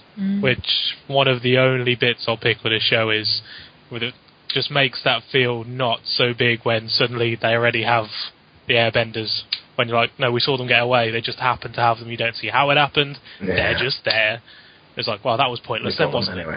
Well, it's the Nazis. You can't get away from the Nazis. They'll get you anyway. There is a motherly side to Lin, though, which I felt most strongly when they go to try to find Korra, and she finds all of her fellow police in prison and discovers they've all lost their bending already.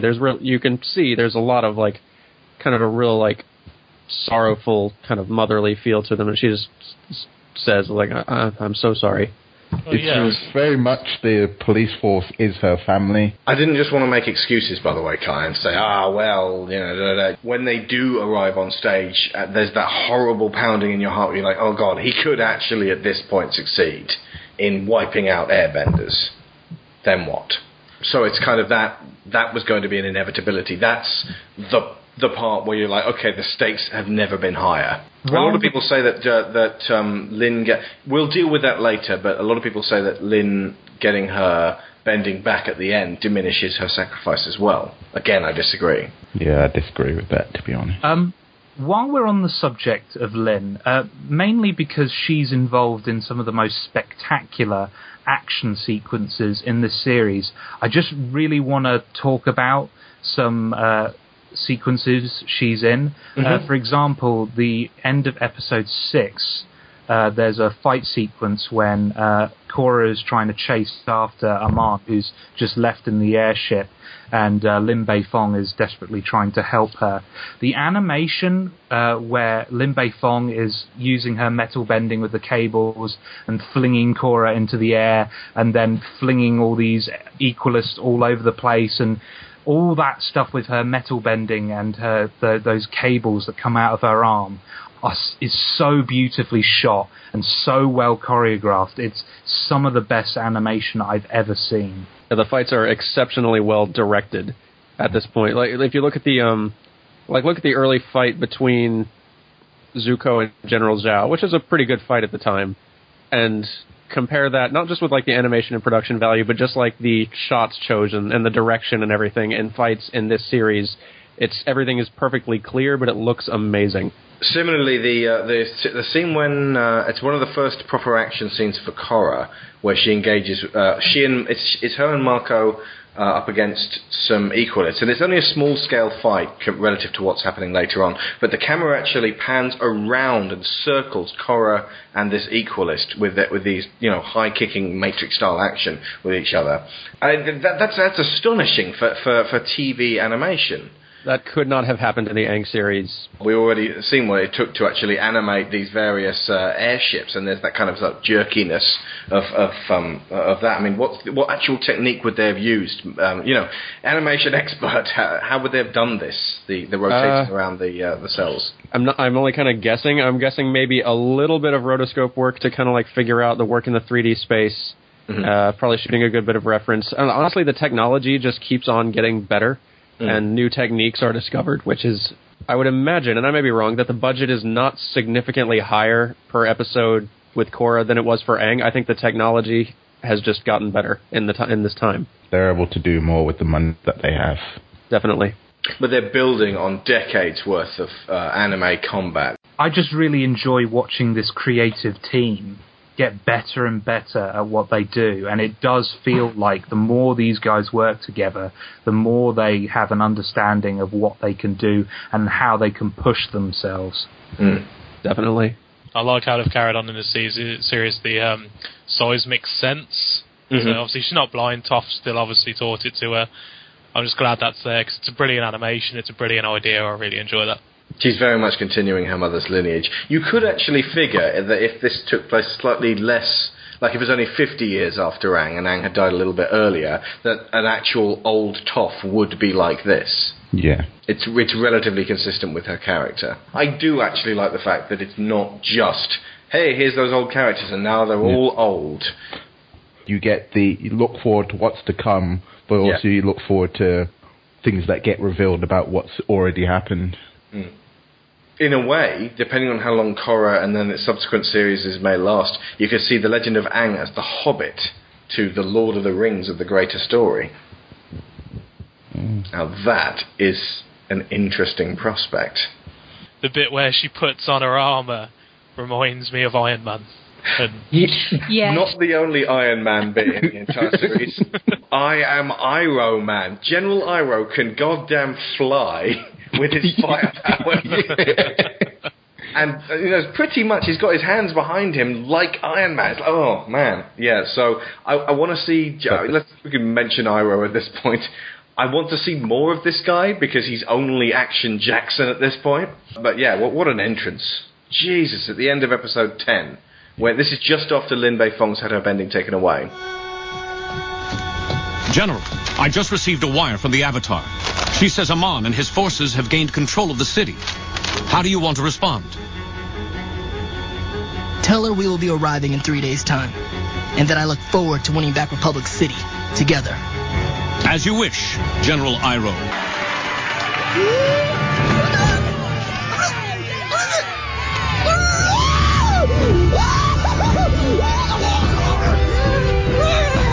Wow! And it's Dante Basco doing the voice! Yep. I just remember turning to Lyra, open-mouthed, and going, "Who's that?" And she went, "That's Zuko!" I went, "No, it's his grandson!" I had several difficulties throughout this, like when we first started, to convince her that Katara, old Katara, was not Gram, but actually Katara. She couldn't comprehend it. She's all of 4 years old. But she's actually, this has been instrumental in helping her understand time, how people live. You know, they are children, they grow older, they die, they have children, they leave a legacy. Just for folks who've been listening to Digital Cowboys for a long, long time, may remember me first announcing that Sharon was pregnant. Just FYI, Lyra's starting her first day of big school tomorrow. So, yeah, she will be bringing along news of Avatar to all the other kids and, you know, kind of strong-arming them all into watching it.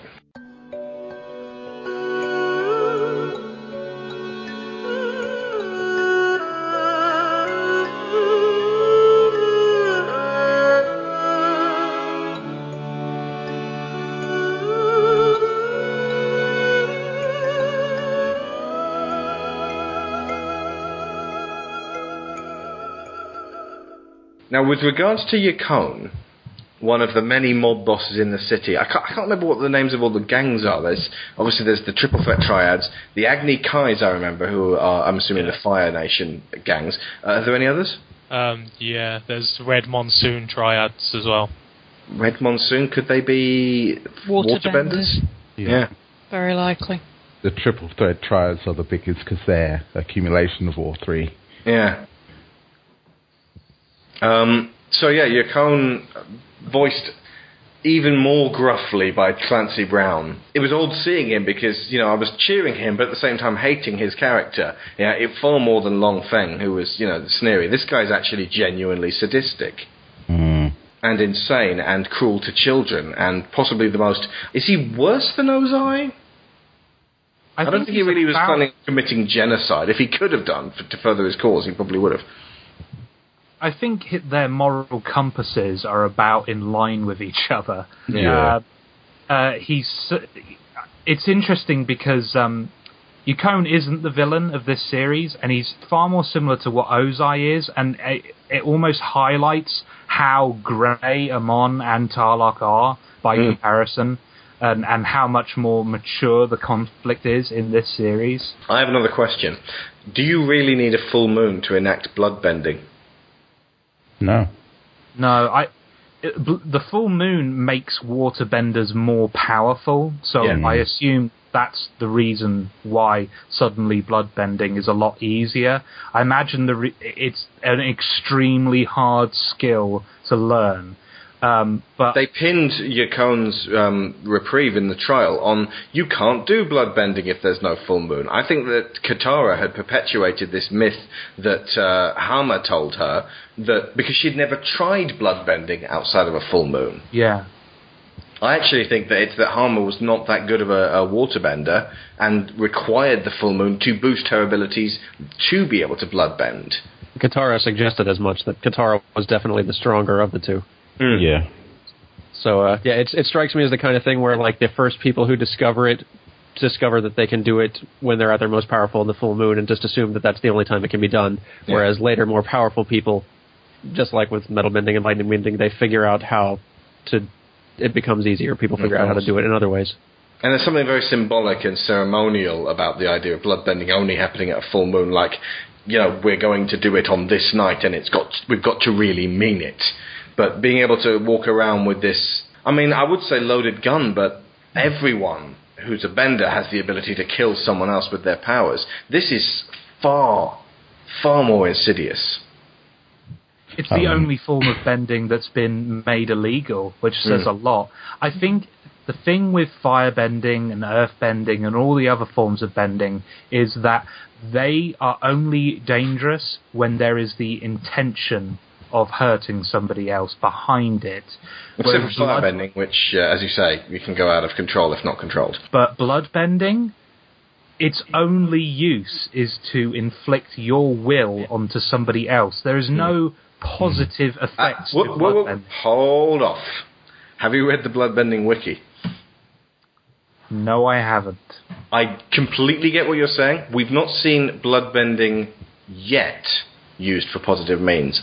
It says on the wiki that feasibly, and obviously this is just people desperate to write something about something we know very little about, feasibly, you could keep someone who has been cut badly from bleeding out. You could keep someone's heart beating if they'd had a cardiac arrest.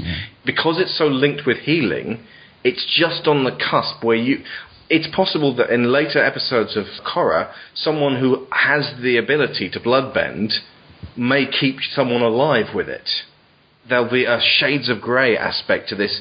The worst thing you could do to someone may actually save lives. But carry on. Sorry, man. No, it's interesting because I never considered that. I just thought of bloodbending as this way of controlling people like puppets. I never thought of the positive applications. That said, it very much feels like, unlike other forms of bending, it's hard to see the positive side of bloodbending. Because it's only ever used by crazy people.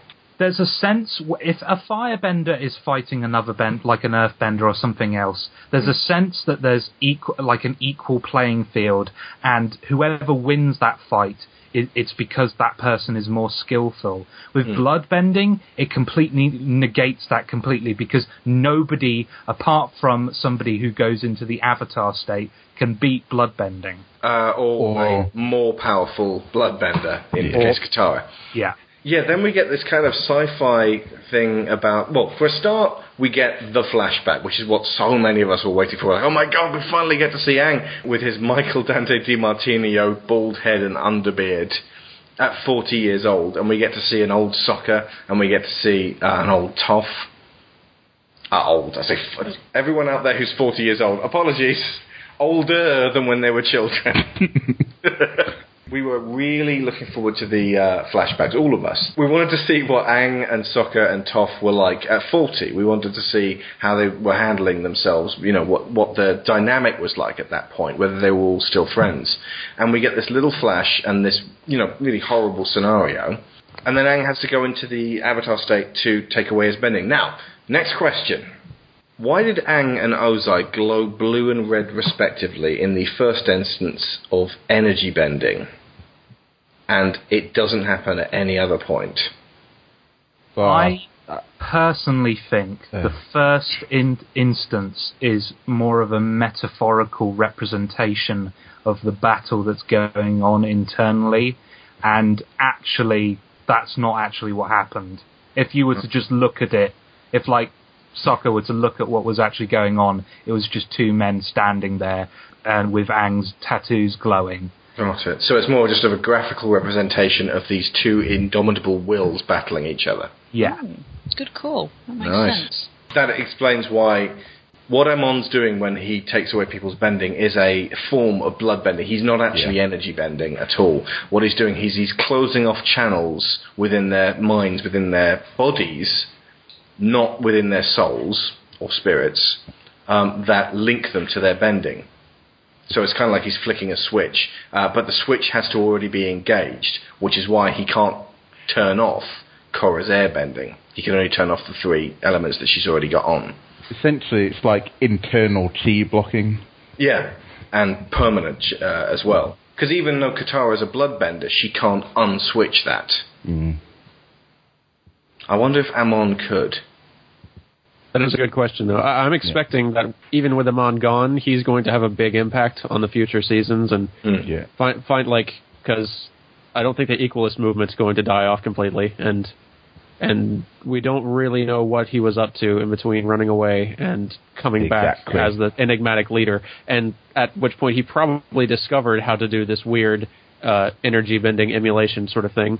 Yeah. Where he learned that from could be a very interesting thing to approach later. Even though he's been disavowed, the movement he started has become something else entirely. Legend, Mr. Wayne. Again, it ties in with what Batman was trying to do in the Nolan films. And with Bane as well, in that Amon was trying to affect people's hearts and minds. Now, for me, Bane became less interesting when it became about the bomb, but Amon never faltered in the fact that even though he was using deception, he believed in this movement. He was trying to create a symbol. The mask means more than the person underneath it. Yeah. It's like a symbol, this, a Jesus figure that these followers can get behind, so that even when he's gone, that mask, that symbol, that hooded figure has lost none of its potency, and I could see somebody else taking on the guise of Amon, but being a genuine non-bender instead of a fraud. It's like one letter away from Anon, anonymous, and then you got those millions of dudes in their V for Vendetta masks. He has gotten the ball rolling for sure. They may not rally behind him anymore, but a lot of people have started seriously considering what he was preaching. So it's going to be hard to get that idea out of a lot of people's heads. If anything, with him gone, the Equalists are more dangerous, because with his existence, they had a way of getting rid of benders in a relatively non-violent way. But now he's gone, it could be complete anarchy in Republic City, with people being attacked at random. Especially since he didn't actually tell anybody how he was doing it. Everyone's going to have to take Korra's word on that it was a part of bloodbending.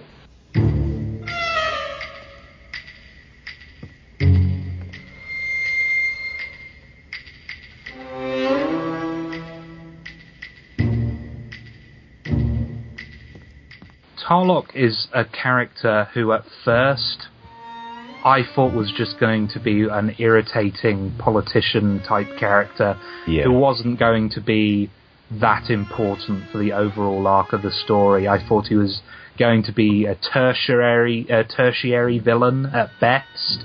At that point, I thought Tano was going to be a bigger villain in the overall series than him. It turns There's something out, very Star Wars prequels about him to begin with. Yeah. He ends up being one of the more fascinating characters in the series, especially when you start introducing the concept of bloodbending and his history. Because of his relationship with his father, both Amon and Tarlok are desperately trying to escape the fate that Yukon gave them, and they kind of accidentally end up fulfilling the thing that their father wanted them to do anyway. Tarlok was trying to be as different from his father as he could be. He wasn't a gangster, he was a politician. He wasn't trying to collect wealth and money. He I think, felt like he was genuinely trying to help people. He was going about it the wrong way, but there was a sense that he was trying to be the people's hero. But he ended up falling down the same pit his father did, and he became a manipulator and became a monster. For a little while there, he does embody exactly what Amon claims the bending community is.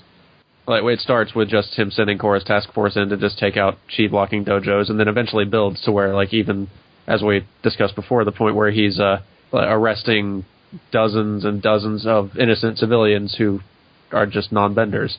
And it doesn't really even start that way. He just kind of becomes the problem that Amon is there to fight against.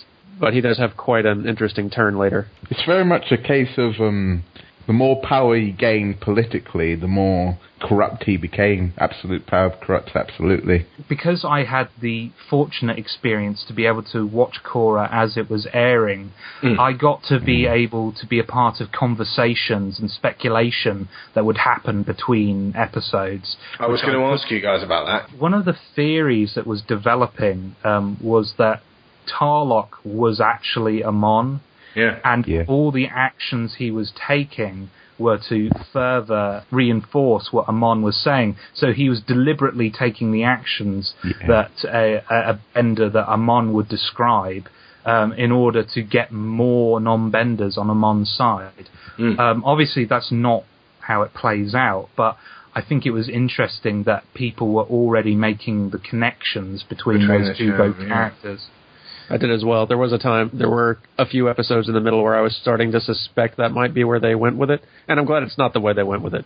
But they did keep you guessing. You were surprised when you found out what actually the case was. One of the things do you remember what I was freaking out about, Josh? Oh, yes.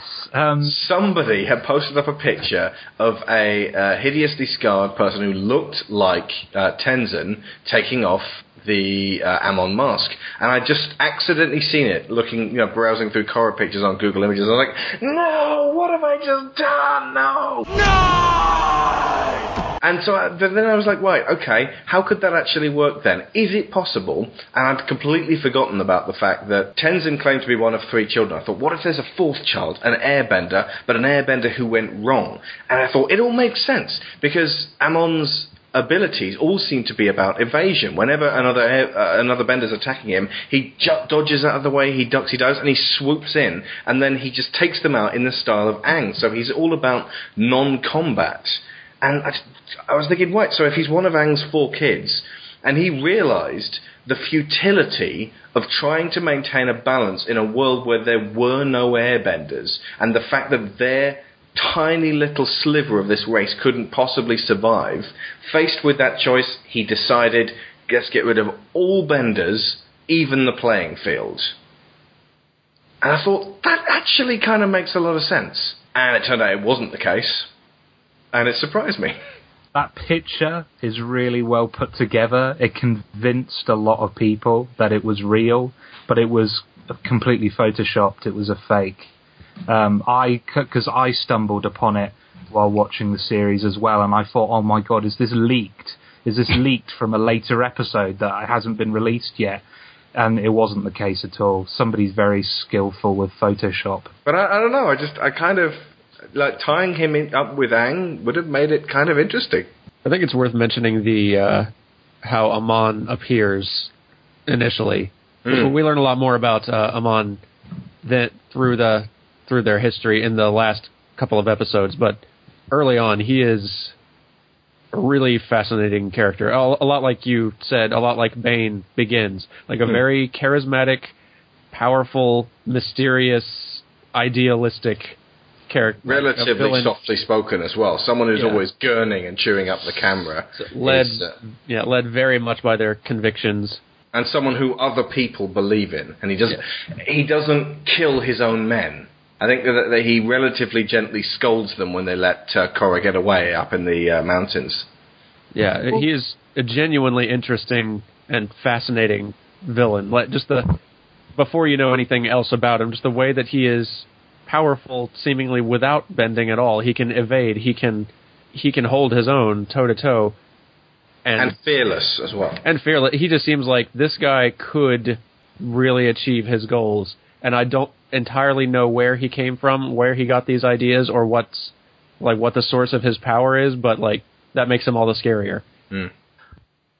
For me, the thing that makes him fascinating is that unlike Ozai and unlike Azula, I don't think Amon is crazy. He's not psychotic. He's not a sociopath. He's extreme, for sure, but I think he thinks about things in a very logical and in some cases in a very emotional way. He does have empathy towards other people, and a lot of what he's doing is very altruistic. It's not for him, it's for everyone else, and he believes he's doing this for the greater good, and everything he's doing, like bloodbending and all that, is just a necessary evil to reach this better tomorrow. It makes him scarier because he's thinking logically. He's not crazy. He's a sane person who's come to this conclusion.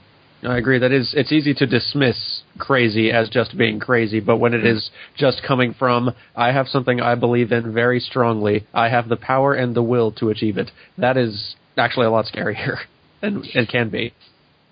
I'd say that by the dictionary definition, socially speaking, he's crazy, but that doesn't mean he's not extremely in control of himself.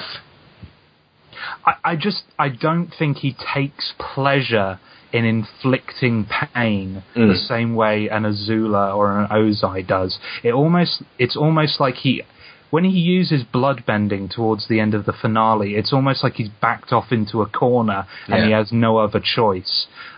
It's either do this or not be able to achieve my goal. And I don't know. When he holds up Lieutenant, he doesn't just efficiently go, right, you're poof. He holds him up and twists him. That's the part where the one thing...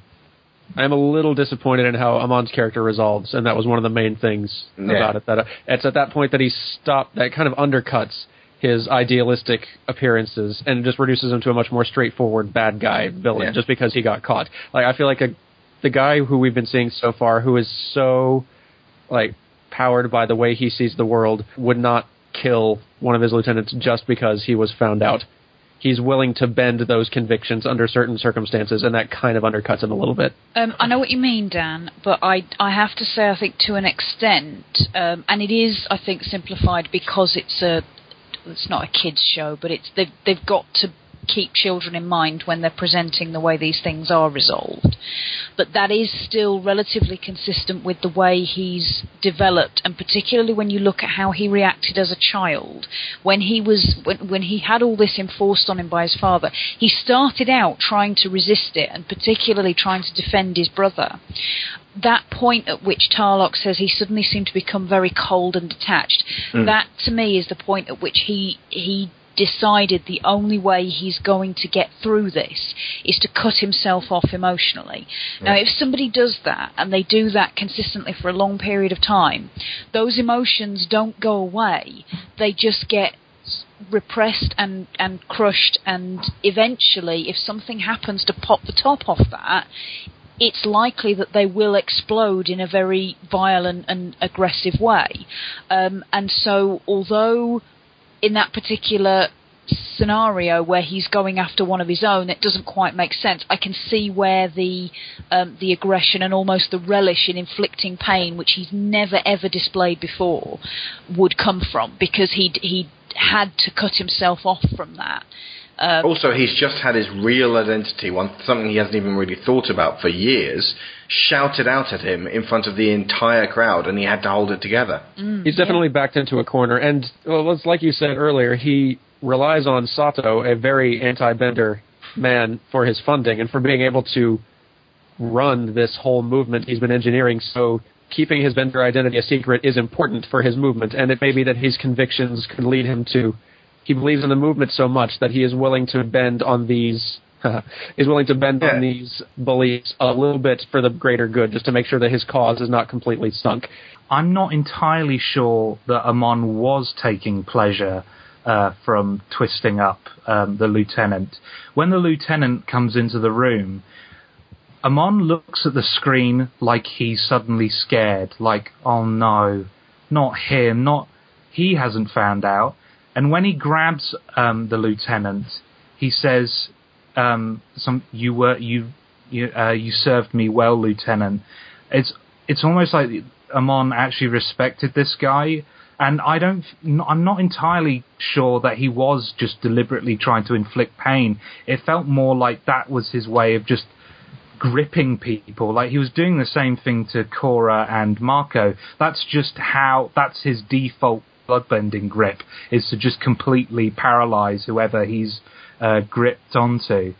And for me, one of the defining characteristics of Amon, and one of the things I find the most scary about him, is that although he's somewhat of a sympathetic villain, his cause is understandable, he is completely and utterly determined, and he is not going to just sit there and cry about how you're going to care about me, you're going to sympathize for me. No, I have a job to do, and if you're in my way, I am going to do whatever it is necessary to achieve my goal.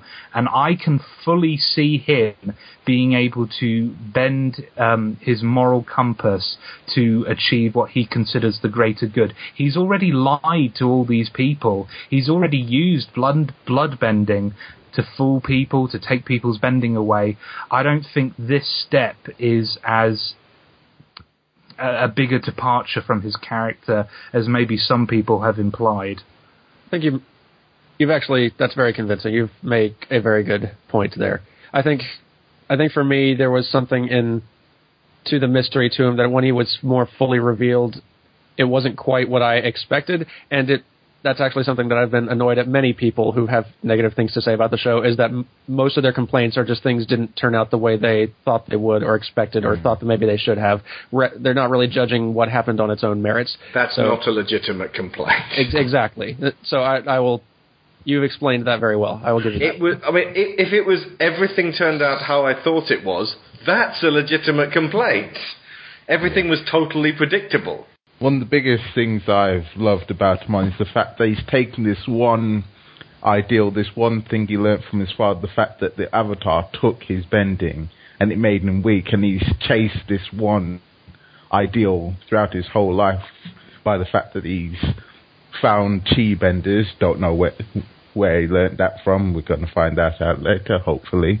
And the fact that he managed to manipulate his blood bending into actually cutting off people's ability to bend.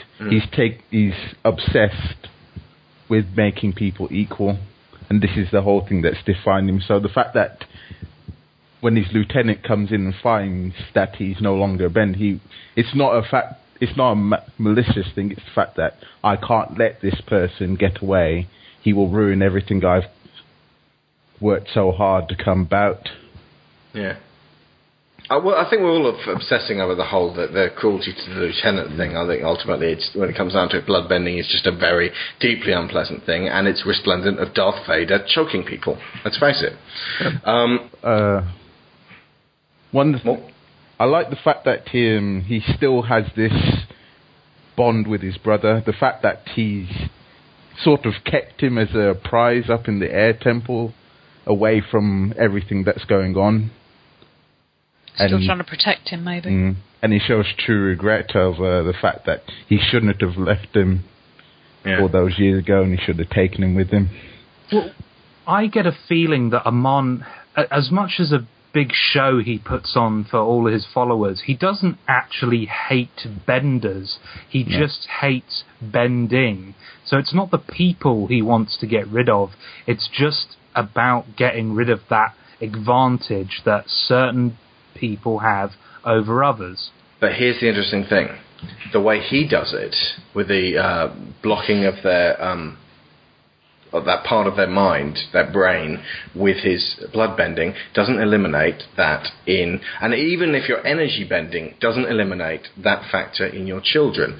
Aang actually took away Yakon's bending entirely, and then Yakon went on to have two children who were both powerful waterbenders. So, even if Amon succeeds in Republic City and it becomes an entirely non-bender city, and even if he can spread that to the entire world, and every single bender in the entire world gets... I mean, he's going to have to basically teach huge amounts of waterbenders to bloodbend all of these people, but he's going to need to keep waterbenders around to do this.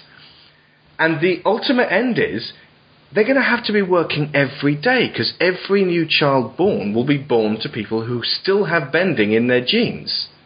So every child is going to have to remove bending, keep all the waterbenders around. It's going to be constantly unbalanced. You can't maintain that in a world where nature is saying, no, benders are going to exist. And it's being passed down genetically. Obviously the airbenders are all gone because Sozin killed them all, but unless you murder all of the benders, you can't eliminate that in the human race in the Five Nations. That's why extremism never works, and it always eventually undoes itself, because you just can't maintain that level of extreme belief and an extreme attitude to a certain cause. Well, it all ends in just genocide. have to compromise. genocide or compromise or being killed like Hitler in a bunker. Fire Lord Ozai, for example, he wanted to dominate the world. Something was passed down to him by his father and his father's father. But he reached the conclusion ultimately that they were not going to accept the Fire Nation culturally, and he would simply eliminate everyone. His new world would rise from the ashes. This ideal that gets stuck in the heads of crazed, exceptionally powerful dictators, that they can reshape the world. Hitler didn't want the world to be a giant concentration camp. He wanted it to be like Rome, this incredible, flourishing, but very, very ordered society, where only the people that were accepted into his very narrow rule book were around. I was just going to say, Hitler's ideal and what he was trying to work towards, the ultimate irony of that, of course, is that he did not fit into it. No. He wasn't blue-haired. Blue-haired? He could have been in some anime if he was. He wasn't, he wasn't Aryan. He wasn't blonde-haired, blue-eyed, German god-like figure that he was trying to work towards. And Sozin's ideals, ultimately, he'd wiped out the air nomads. He was obviously working on the waterbending continuation by imprisoning and then ultimately just executing every waterbender he could find. The next step from that is no more waterbenders will be born. Then presumably he was going to work on to eliminating all the earthbenders from the Earth Kingdom. Where does that then leave him? He's then got to start trying to wipe out firebenders. Who aren't firebending in the right way. Yeah, and then... They've all got to produce blue flame, otherwise they're not clean enough. Yeah. But where does it end, ultimately? You paint yourself into a corner. It's all coming down to the remit of balance and imbalance. And what Amon was trying to do was take a world that he considered to be unbalanced and balance it. Whereas what he would try to do would make it more unbalanced. It's the problem with having a single vision, is that you're kind of blind to everything else. He has this goal that he is so determined to reach that he can't see any other solutions, any other compromises that they could make. It's just become his complete obsession and focus. Watching the speedboat scene this time, I felt very sad but also kind of frustrated, because knowing that this is going to go on, those were the two most complex and interesting characters that are gone like that. Now, conforming to movie standards, if you don't see the bodies, they're not dead. If it's an explosion and it happens a long way away, they're not dead. So they can write their way out of that.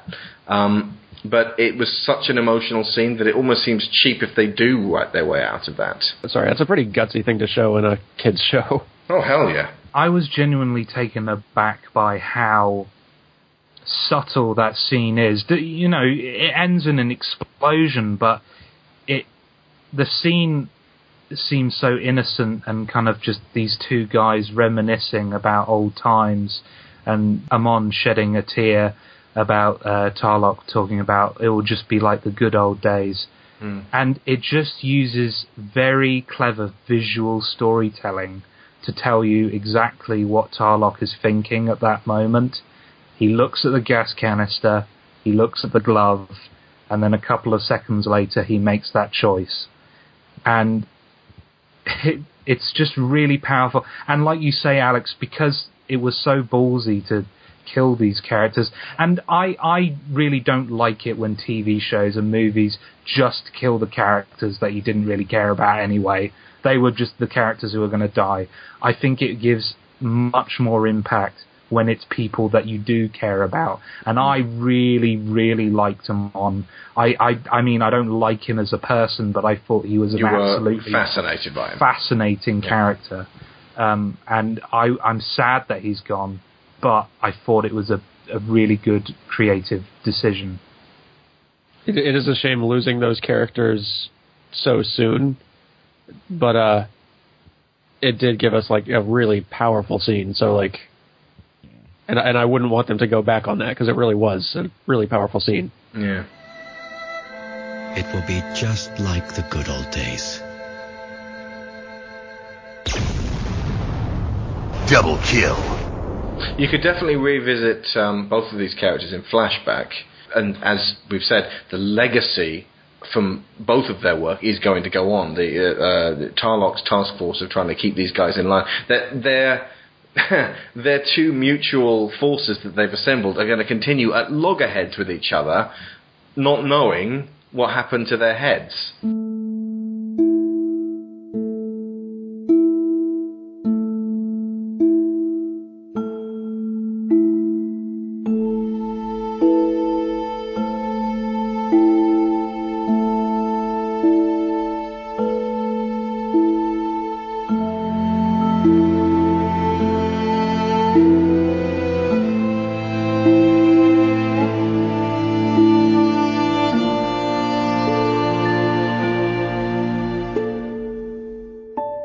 There are some complaints about how Korra gets her airbending.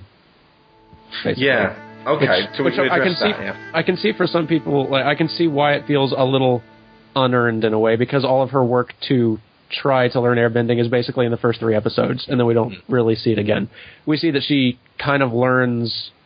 That she learns like the forms and she learns like the tactics, but she just can't seem to do it. But like the more I thought about it.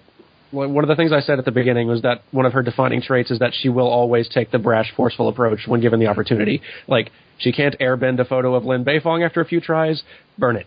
Best way to settle the sensitive equalist situation is to challenge the leader to single combat. She may try meditating on her dreams about Aang for a little while, but the instant her friends suggest that they try to be Batman instead, she'll go for that.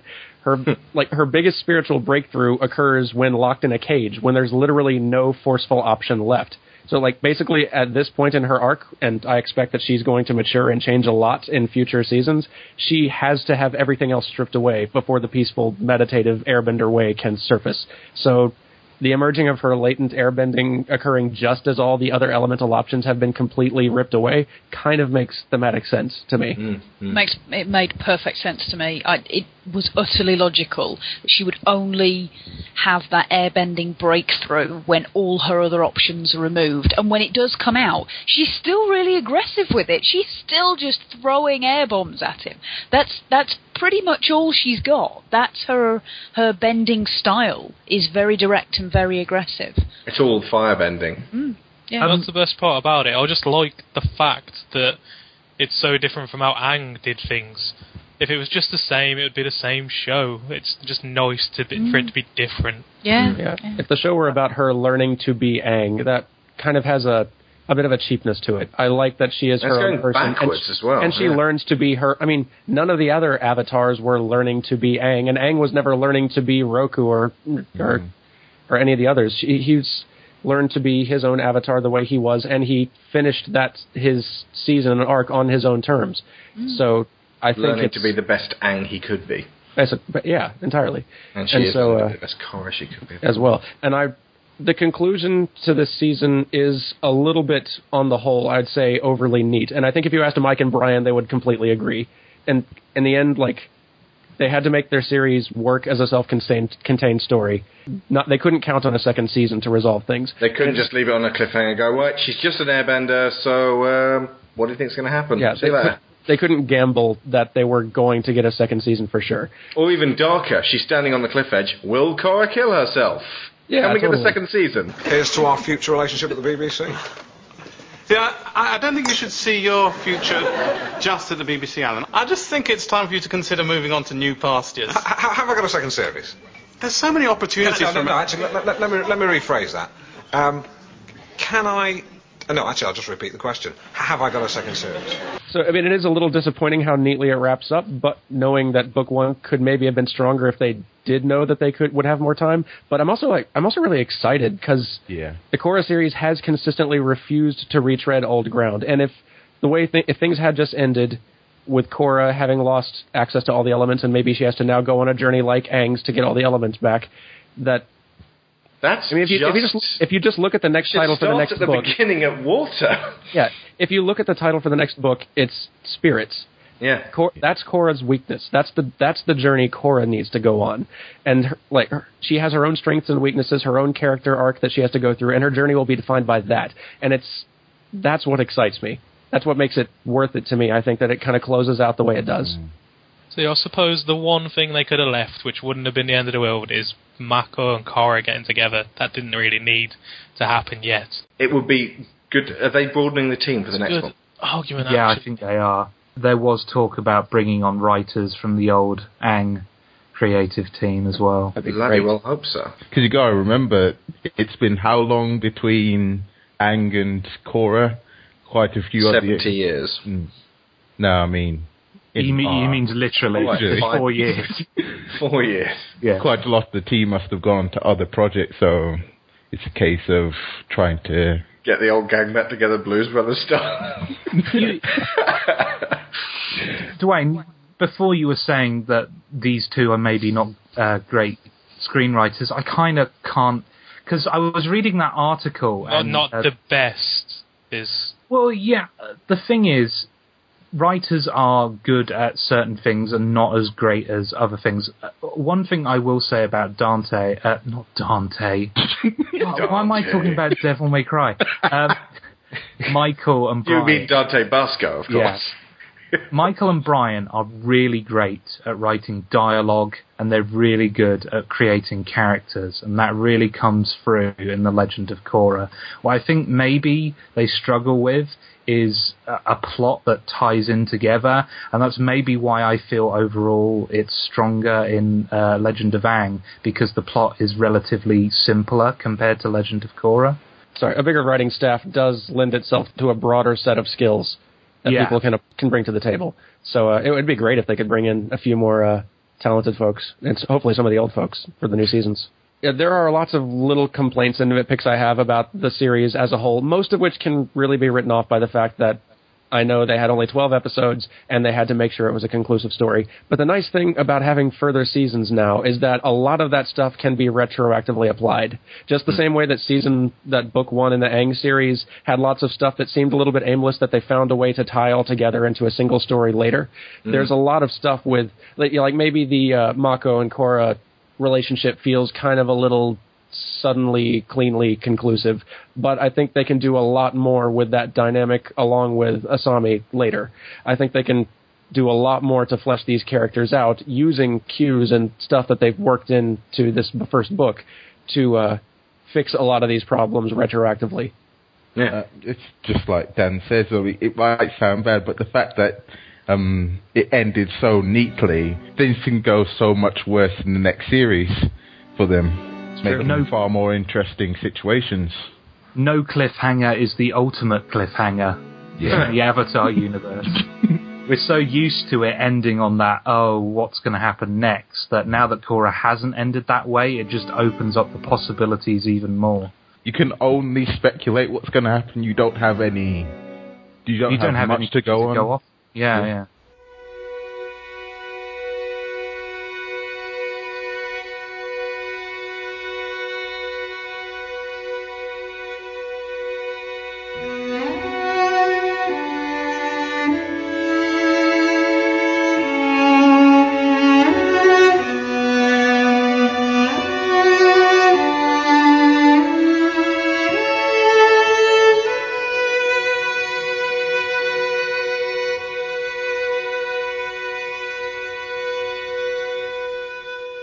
Right, so the very, very end, where Korra's on the cliff edge. I hadn't really thought about this until I'd seen that people didn't like the fact that she was given this ability.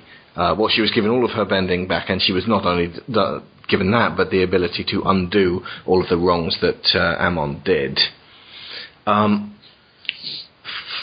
For me, I never thought that this was a bad thing because it's her role. She is there to heal the hurt that is wrought upon the world, and she is there to bring the people back together. So, of course, if anyone can actually to undo this hurt, it's going to be her. But just as you said, Dan, it comes to her when she is at her absolute lowest. The reason she's standing on the cliff edge feeling like this, she's thinking to herself, if I just die now, the Avatar Force can be reborn in someone else, and maybe this won't come across. Maybe the three elements that I've lost will function in this other person. Maybe I am better off dead than alive, which is a terrible, terrible burden to put on a 17-year-old girl's shoulders. It's such an emotional, dramatic ending. And if she'd just killed herself, that would have been the most heartbreaking ending to a series. And it still would have felt right and whole. I didn't want it to happen, but it actually could have actually worked and made narrative sense. And I'm so glad it didn't. And like I said before, you can tell she's lost a lot of her sense of identity with her avatar abilities. Like, as on her way out, like, Mako tries to comfort her and say how much he loves her, but she doesn't really, like, feel like the person he loves anymore. She feels like somebody completely different. It's like, you're talking to old me who's not here anymore. And she walks out. And then it's only after she's restored that she comes back with that confidence. So, I mean, this is clearly has a huge effect on her. And while I agree with you, I think the ending does feel a little overly neat, and it would have been nice if some of these problems kind of remained and were a little harder to sort out over time, but they have to wrap things up because they don't know if they're going to ever get another episode. So, I mean, what are you going to do? I don't want to excuse the neatness myself, but it was so exhilarating that it's never bothered me. And I don't think it's a bit like the problems I point out here, I think, are not in any way huge problems. I don't think they break the series at all. It's still a phenomenal series.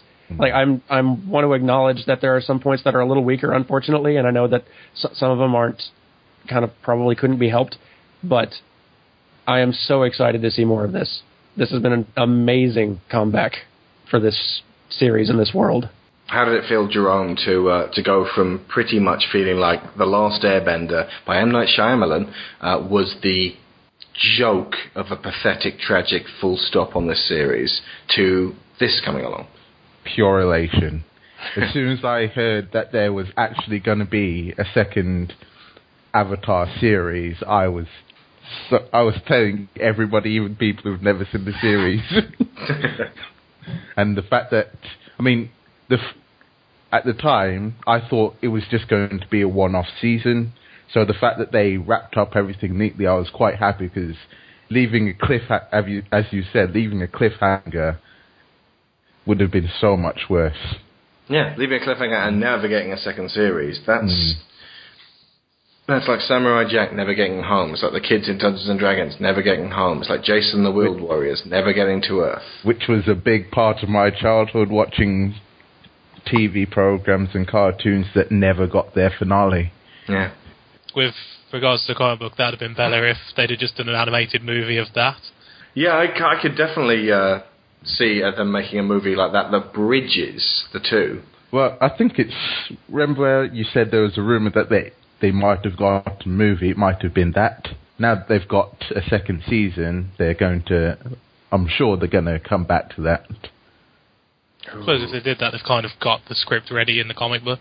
Yeah.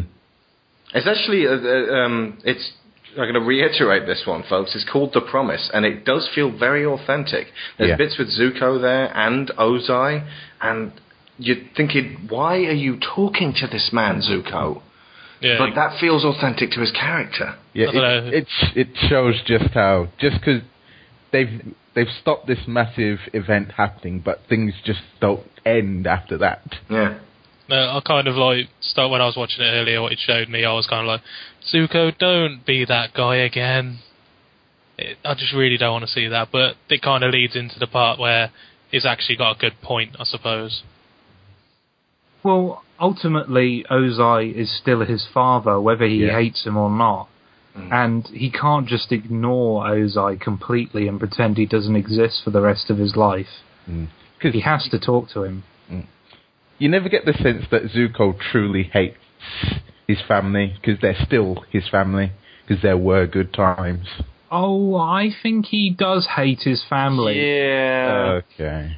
I think no one would blame Zuko for never talking to Ozai ever again and just cutting that rotten leg out of his... But that's the thing.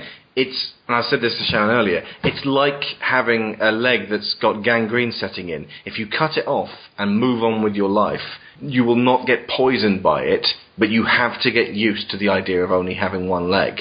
It is cutting away a part of yourself, and a vital part at that. So there is always a price to pay if you are able to do that.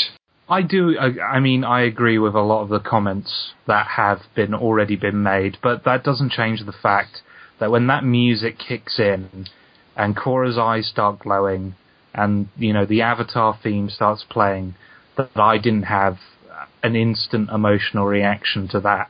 And then seeing Lin Beifong get her bending back, and Lin Beifong at this point being one of my favourite characters in this universe, it was just nice seeing her become whole again. When I watched the finale of Korra, I really loved Legend of Aang, but after watching the finale of Korra, it really cemented the fact that this world and this universe is probably my favourite fantasy universe ever. I hold this in higher regard than Lord of the Rings, personally.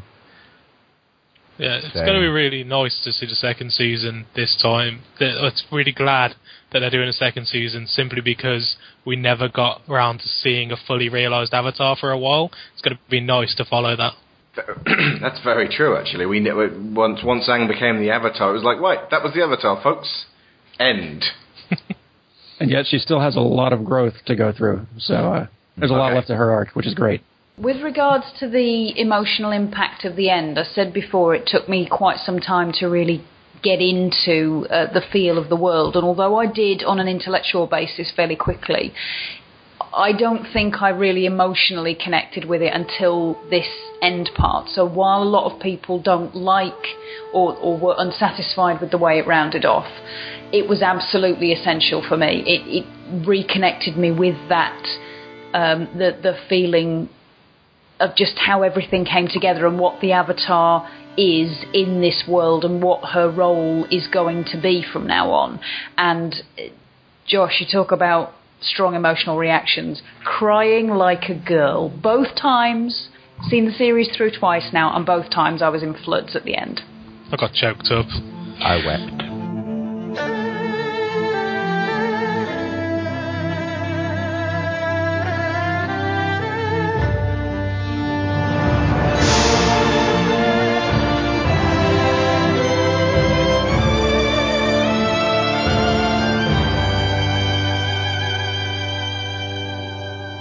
I'm going to ask you guys one question. Name 2 things that you want to see in The Legend of Korra, Book 2, Spirits. Shall I go first? Yeah, why not? Ko the Face Stealer, number 1. Okay. But number 2, I want to see an exploration of the spirit world and what that means to the Avatar. A more fleshed out representation of what the spirit world is and what it means to the rest of the world. Jerome. Josh took mine. He stole your Face Stealer. I can name 2 others. Okay. The mystery behind Zuko's mother. Mm-hmm. And... So would you like to see, because this one means that I don't have to choose this one, would you like to see The Promise translated into flashbacks? Yes. Okay. And? You get a second. How the rest of the nations have advanced in this world. So like a world tour. Because obviously I don't think everywhere is like Republic City, which is like it is the 5th nation. I want to see Kaya and Boomy. I want to really see Anne's kids, that family stuff. And one really little, it's probably going to be a really small thing, but I want to know where Lynn got those scars on her face. Yeah. Want to know how I got these scars? Oh. I'm allowed to do it out of bed. Okay. Sharon, where would you... begin? Sharon, what 2 things do you want to see in the next series? I would like some explanation as to how the genetics of bending works, how it passes down from generation to generation, whether it's like there's dominant ones and recessive ones and it's to do with a particular gene, or whether it's just look at the drawer, or I would be really interested to see how all that fits together. Just more flashbacks to the old team, really. more filling in of jigsaw puzzle pieces as to where they ended up and how they got there. And who is Lynn's dad? Someone said very rightly, there is no way that Toph and Sokka got together and that Lynn is the product of that, because that would make her and Tenzin cousins. Now, while it's legal, it's just ew enough for most of the audiences to be totally put off by that fact.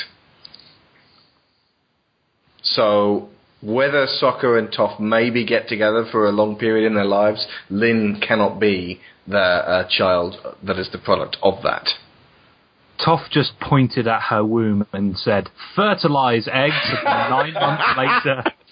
And they were scared, so they did as they were told. Was it the midichlorians? Oh, God. Right, okay, Daniel Floyd. I'm in total agreement with wanting to see the rest of the world and like how it's changed or not changed in some places. I want to see these characters, this new Team Avatar, taken out of Republic City, because I think we're going to get a lot more chance to see the secondary guys, the Mako and Balin and Asami and the rest, develop when taken out of their element. And I think that'll be an exciting thing.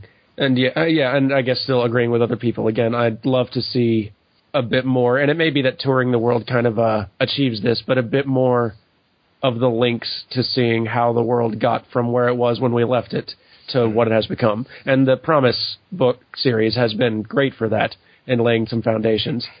But I expect there are so many stories that they could continue to tell, even stuff that doesn't directly link from like A to B, where we were and where we are, but just stories of further adventures that group got up to in different places of the world, and and how that has led to the current state of the four nations and a capital, or whatever you want to call it. Okay, because I'm the host, I'm taking 3. One, because of the reading The Promise, it's made me want to see more difficult ethical decisions.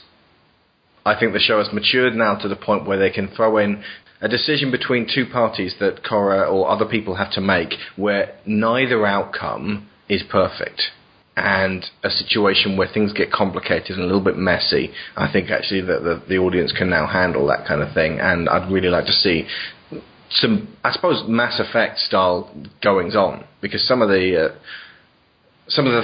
parts of that game where Shepard has to effectively play Avatar, are the best elements of that game. So I'd really love to see. I think Avatar, considering the scope of the world and the role she has to play, there's a huge amount of potential for that. Of course, it doesn't hurt that Kyoshi is Commander Shepard. Again, to do with stuff we've seen in Korra and stuff that was in The Promise, I want to see the Fire Nation royal family right now. We don't know that Zuko's dead. We know that Iroh's alive. Iroh the General, voiced by Dante Basco, that is. Not Iroh, voiced by Marco, who was Dante Basco's uncle. Or Marco, voiced by David Faustino, named after uncle. Iroh's most likely dead, Marco's definitely dead, but also Iroh's alive and Marco is alive. Mike, Brian, more confusion, please. I've heard somewhere that Zuko had a daughter that he passed on the role of Fire Lord to. Doesn't mean he had to die to do it. He could have been the first Fire Lord in, there's been 5 that we've seen definitely, who just said, you know what, you be Fire Lord now, I'm going to retire. And gave it up willingly and didn't have to be stabbed in the night. And I just want to see how he has reshaped the Fire Nation. Because there has to have been some change there. It can't just be we know that sometimes your love for the Fire Lord gets so great that you have to stamp your feet. Which, as you say, last week, Dan, is totally insidious and depressing and distressing. And number 3, and no one said this, and I'm quite astonished. Now that we've lost Amon, we need a villain, or more specifically, an antagonist, and we need something to light a fire under the Avatar's feet, because Avatar, The Legend of Aang, we had a really straightforward quest. You have got to defeat the Fire Lord and save the world. In this, it was Ammon and his company are threatening the peace of Republic City, and he could actually start a non-bending movement that really holds weight in the rest of the world. Now, she needs to be given something that is a crisis that she has to deal with. Maybe not straight away, but by the end of Spirit, we need to be given something that's a real challenge for Korra to be up against, that can't be solved overnight, and that overarches the rest of the series. I would agree. And I think your first and third things you want are probably going to be pretty closely tied together in how they come out. Like, I think the balance between Bender and non-Bender's existence is very much a question that remains unanswered, that's going to be hanging in the air going into further seasons. And I think whoever takes up that cause next could be the next major threat. Or maybe ally. Maybe it turns out that, I don't know, you never know how this thing could go, and they could go any way with it. Sharon's asking me what flashing buttons are on the screen. Sorry. No, it's totally recording. And Kai, yeah. I've got to say, I want more Naga and Pabu. I think you're going to get your wish. I want a fire ferret, damn it. Well, okay, I want the Tales of Ba Sing Se, but the Tales of Republic City for like one of the episodes. As soon as they've gotten the first arc over with, I want a relaxation episode where you get to see a few of them doing their thing. Dragons.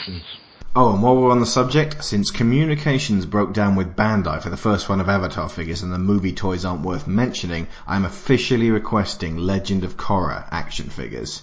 6-inch scale would be great in keeping with Marvel Legends. Nice, big, chunky, beautifully sculpted, preferably by the Four Horsemen, who've done both the 2002 and Classics line of Masters of the Universe. We want multiple points of articulation for bending, but they also need to be able to hold their poses and throw in some snap-on flames and water splashes for effect. I'm thinking the Sota line of Street Fighter figures here. Steer clear of action features, made-up armor, wind swords, rocket launchers, and just deliver us Korra, Tenzin, Marco, Lin, and Amon for the first wave. Make them available through Toys R Us and plan out several more waves, provided they're successful, including, of course, the original Team Aang. That's my Christmas wish. I want. Aren't we incredibly self-entitled?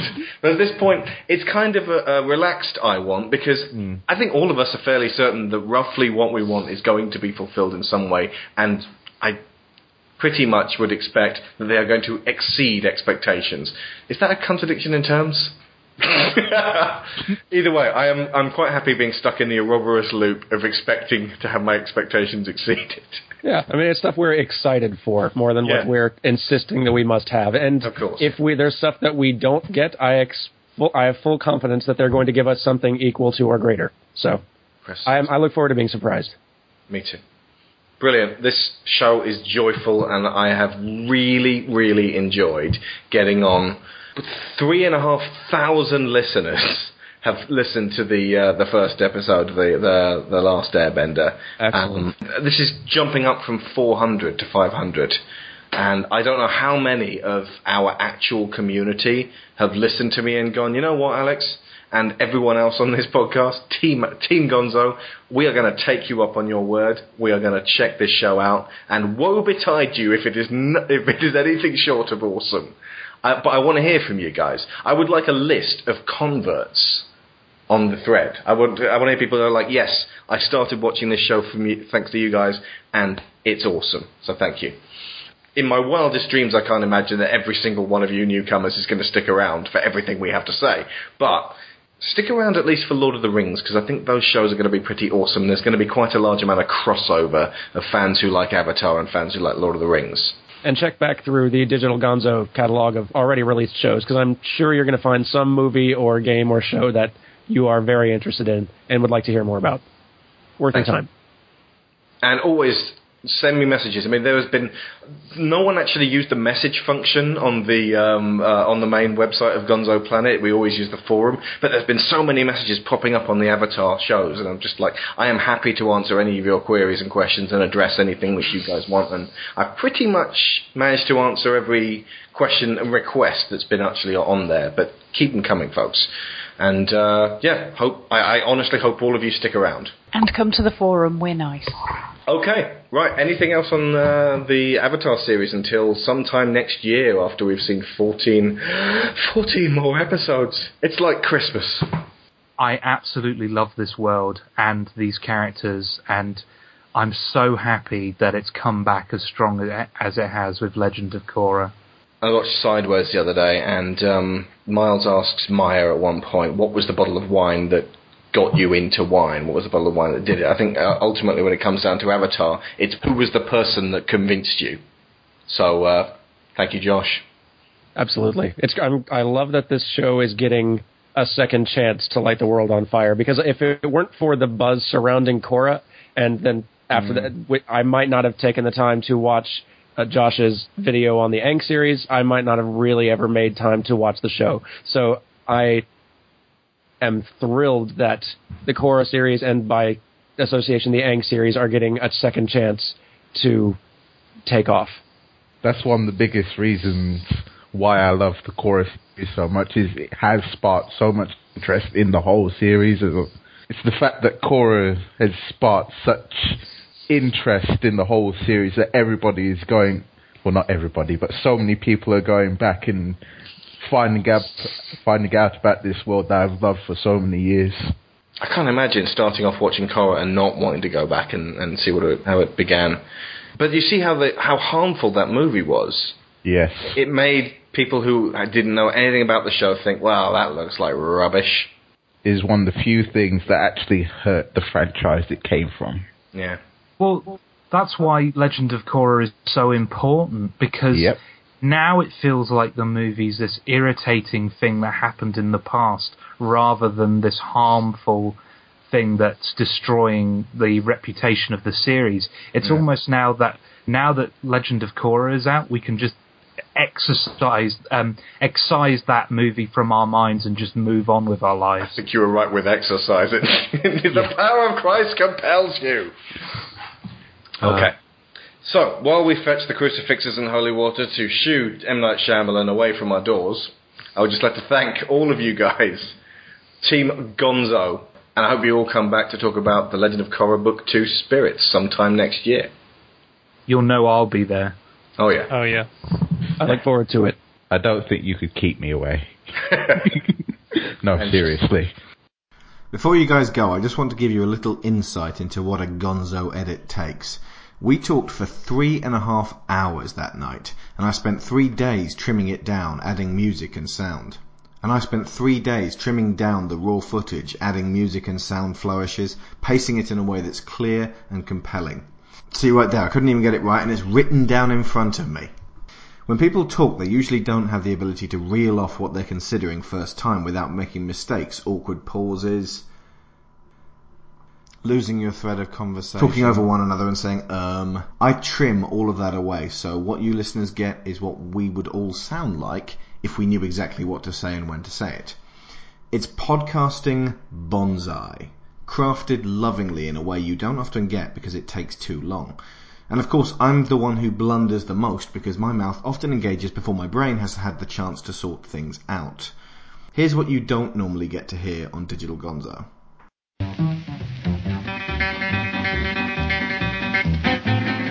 From extra credits and there.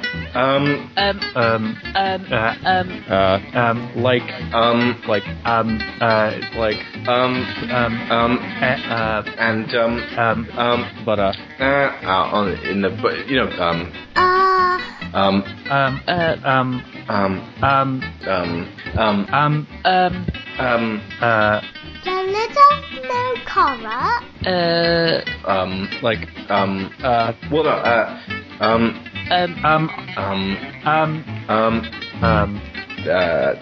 Because of our emotional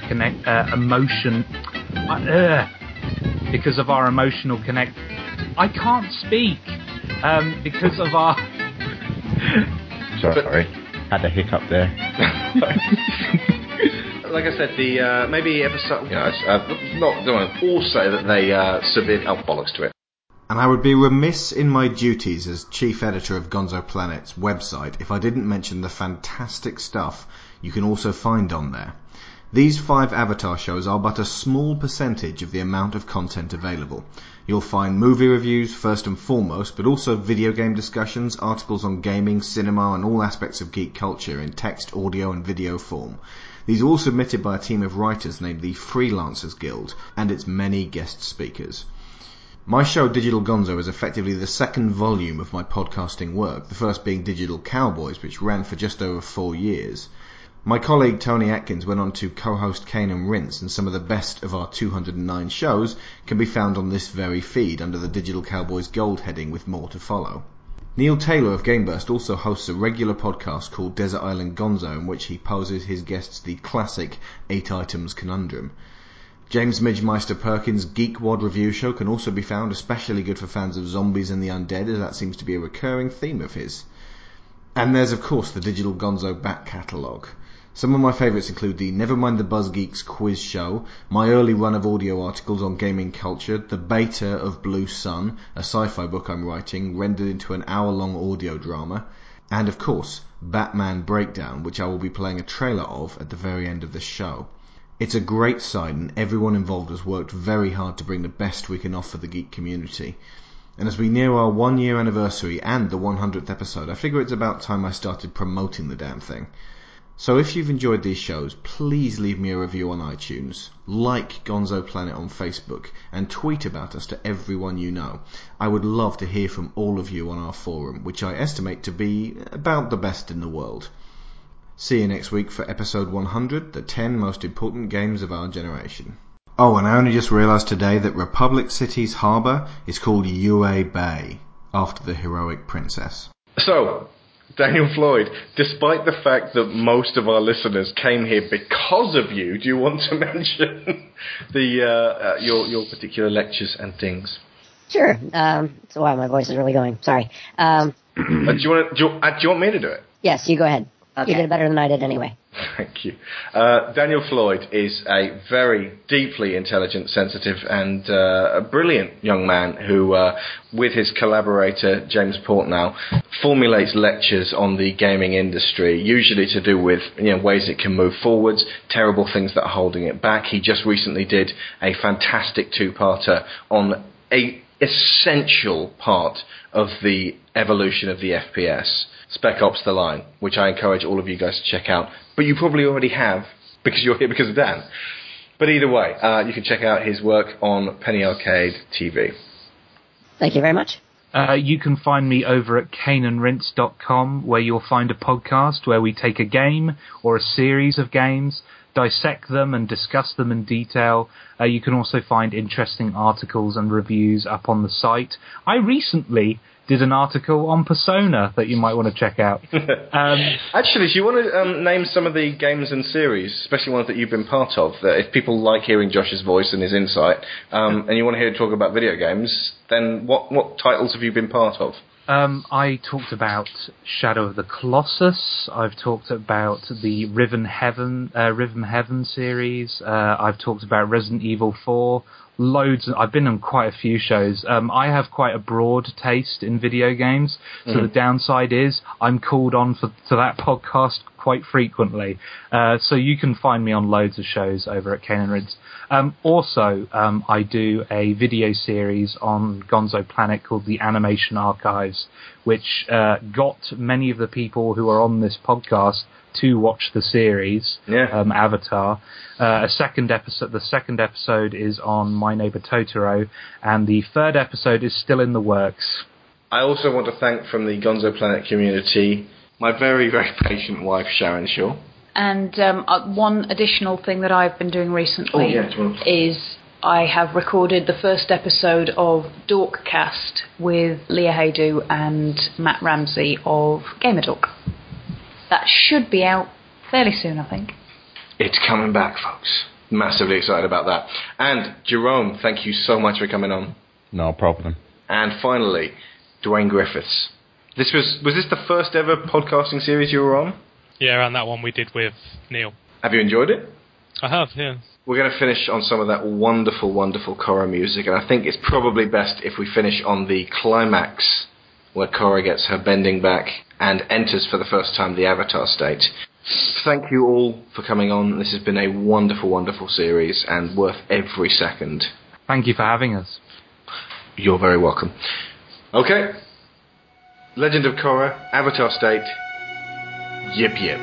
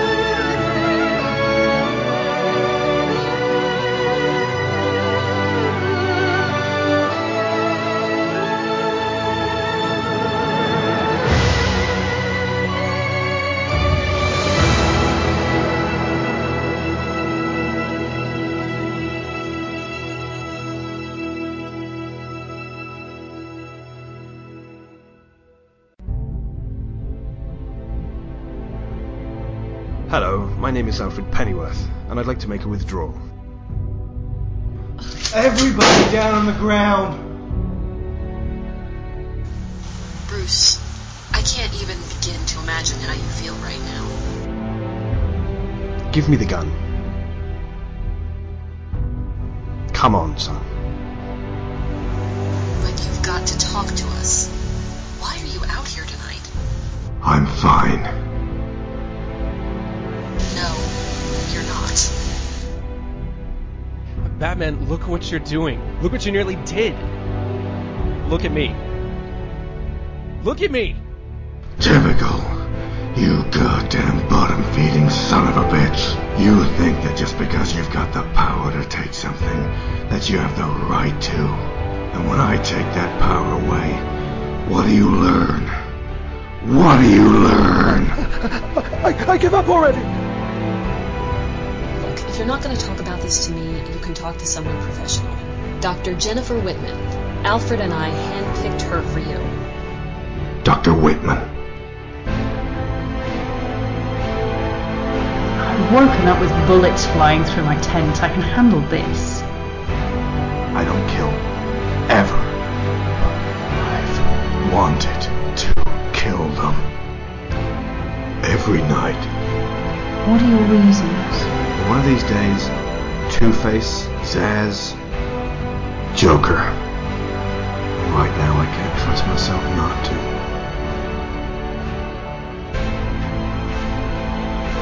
You're quitting? I haven't been okay in a long time. So you're handing over. We've all got friends who are succeeded. Hal, Ollie, Barry. So who's going to take over the Cape and Cowl if we skip town? I want to call him my son.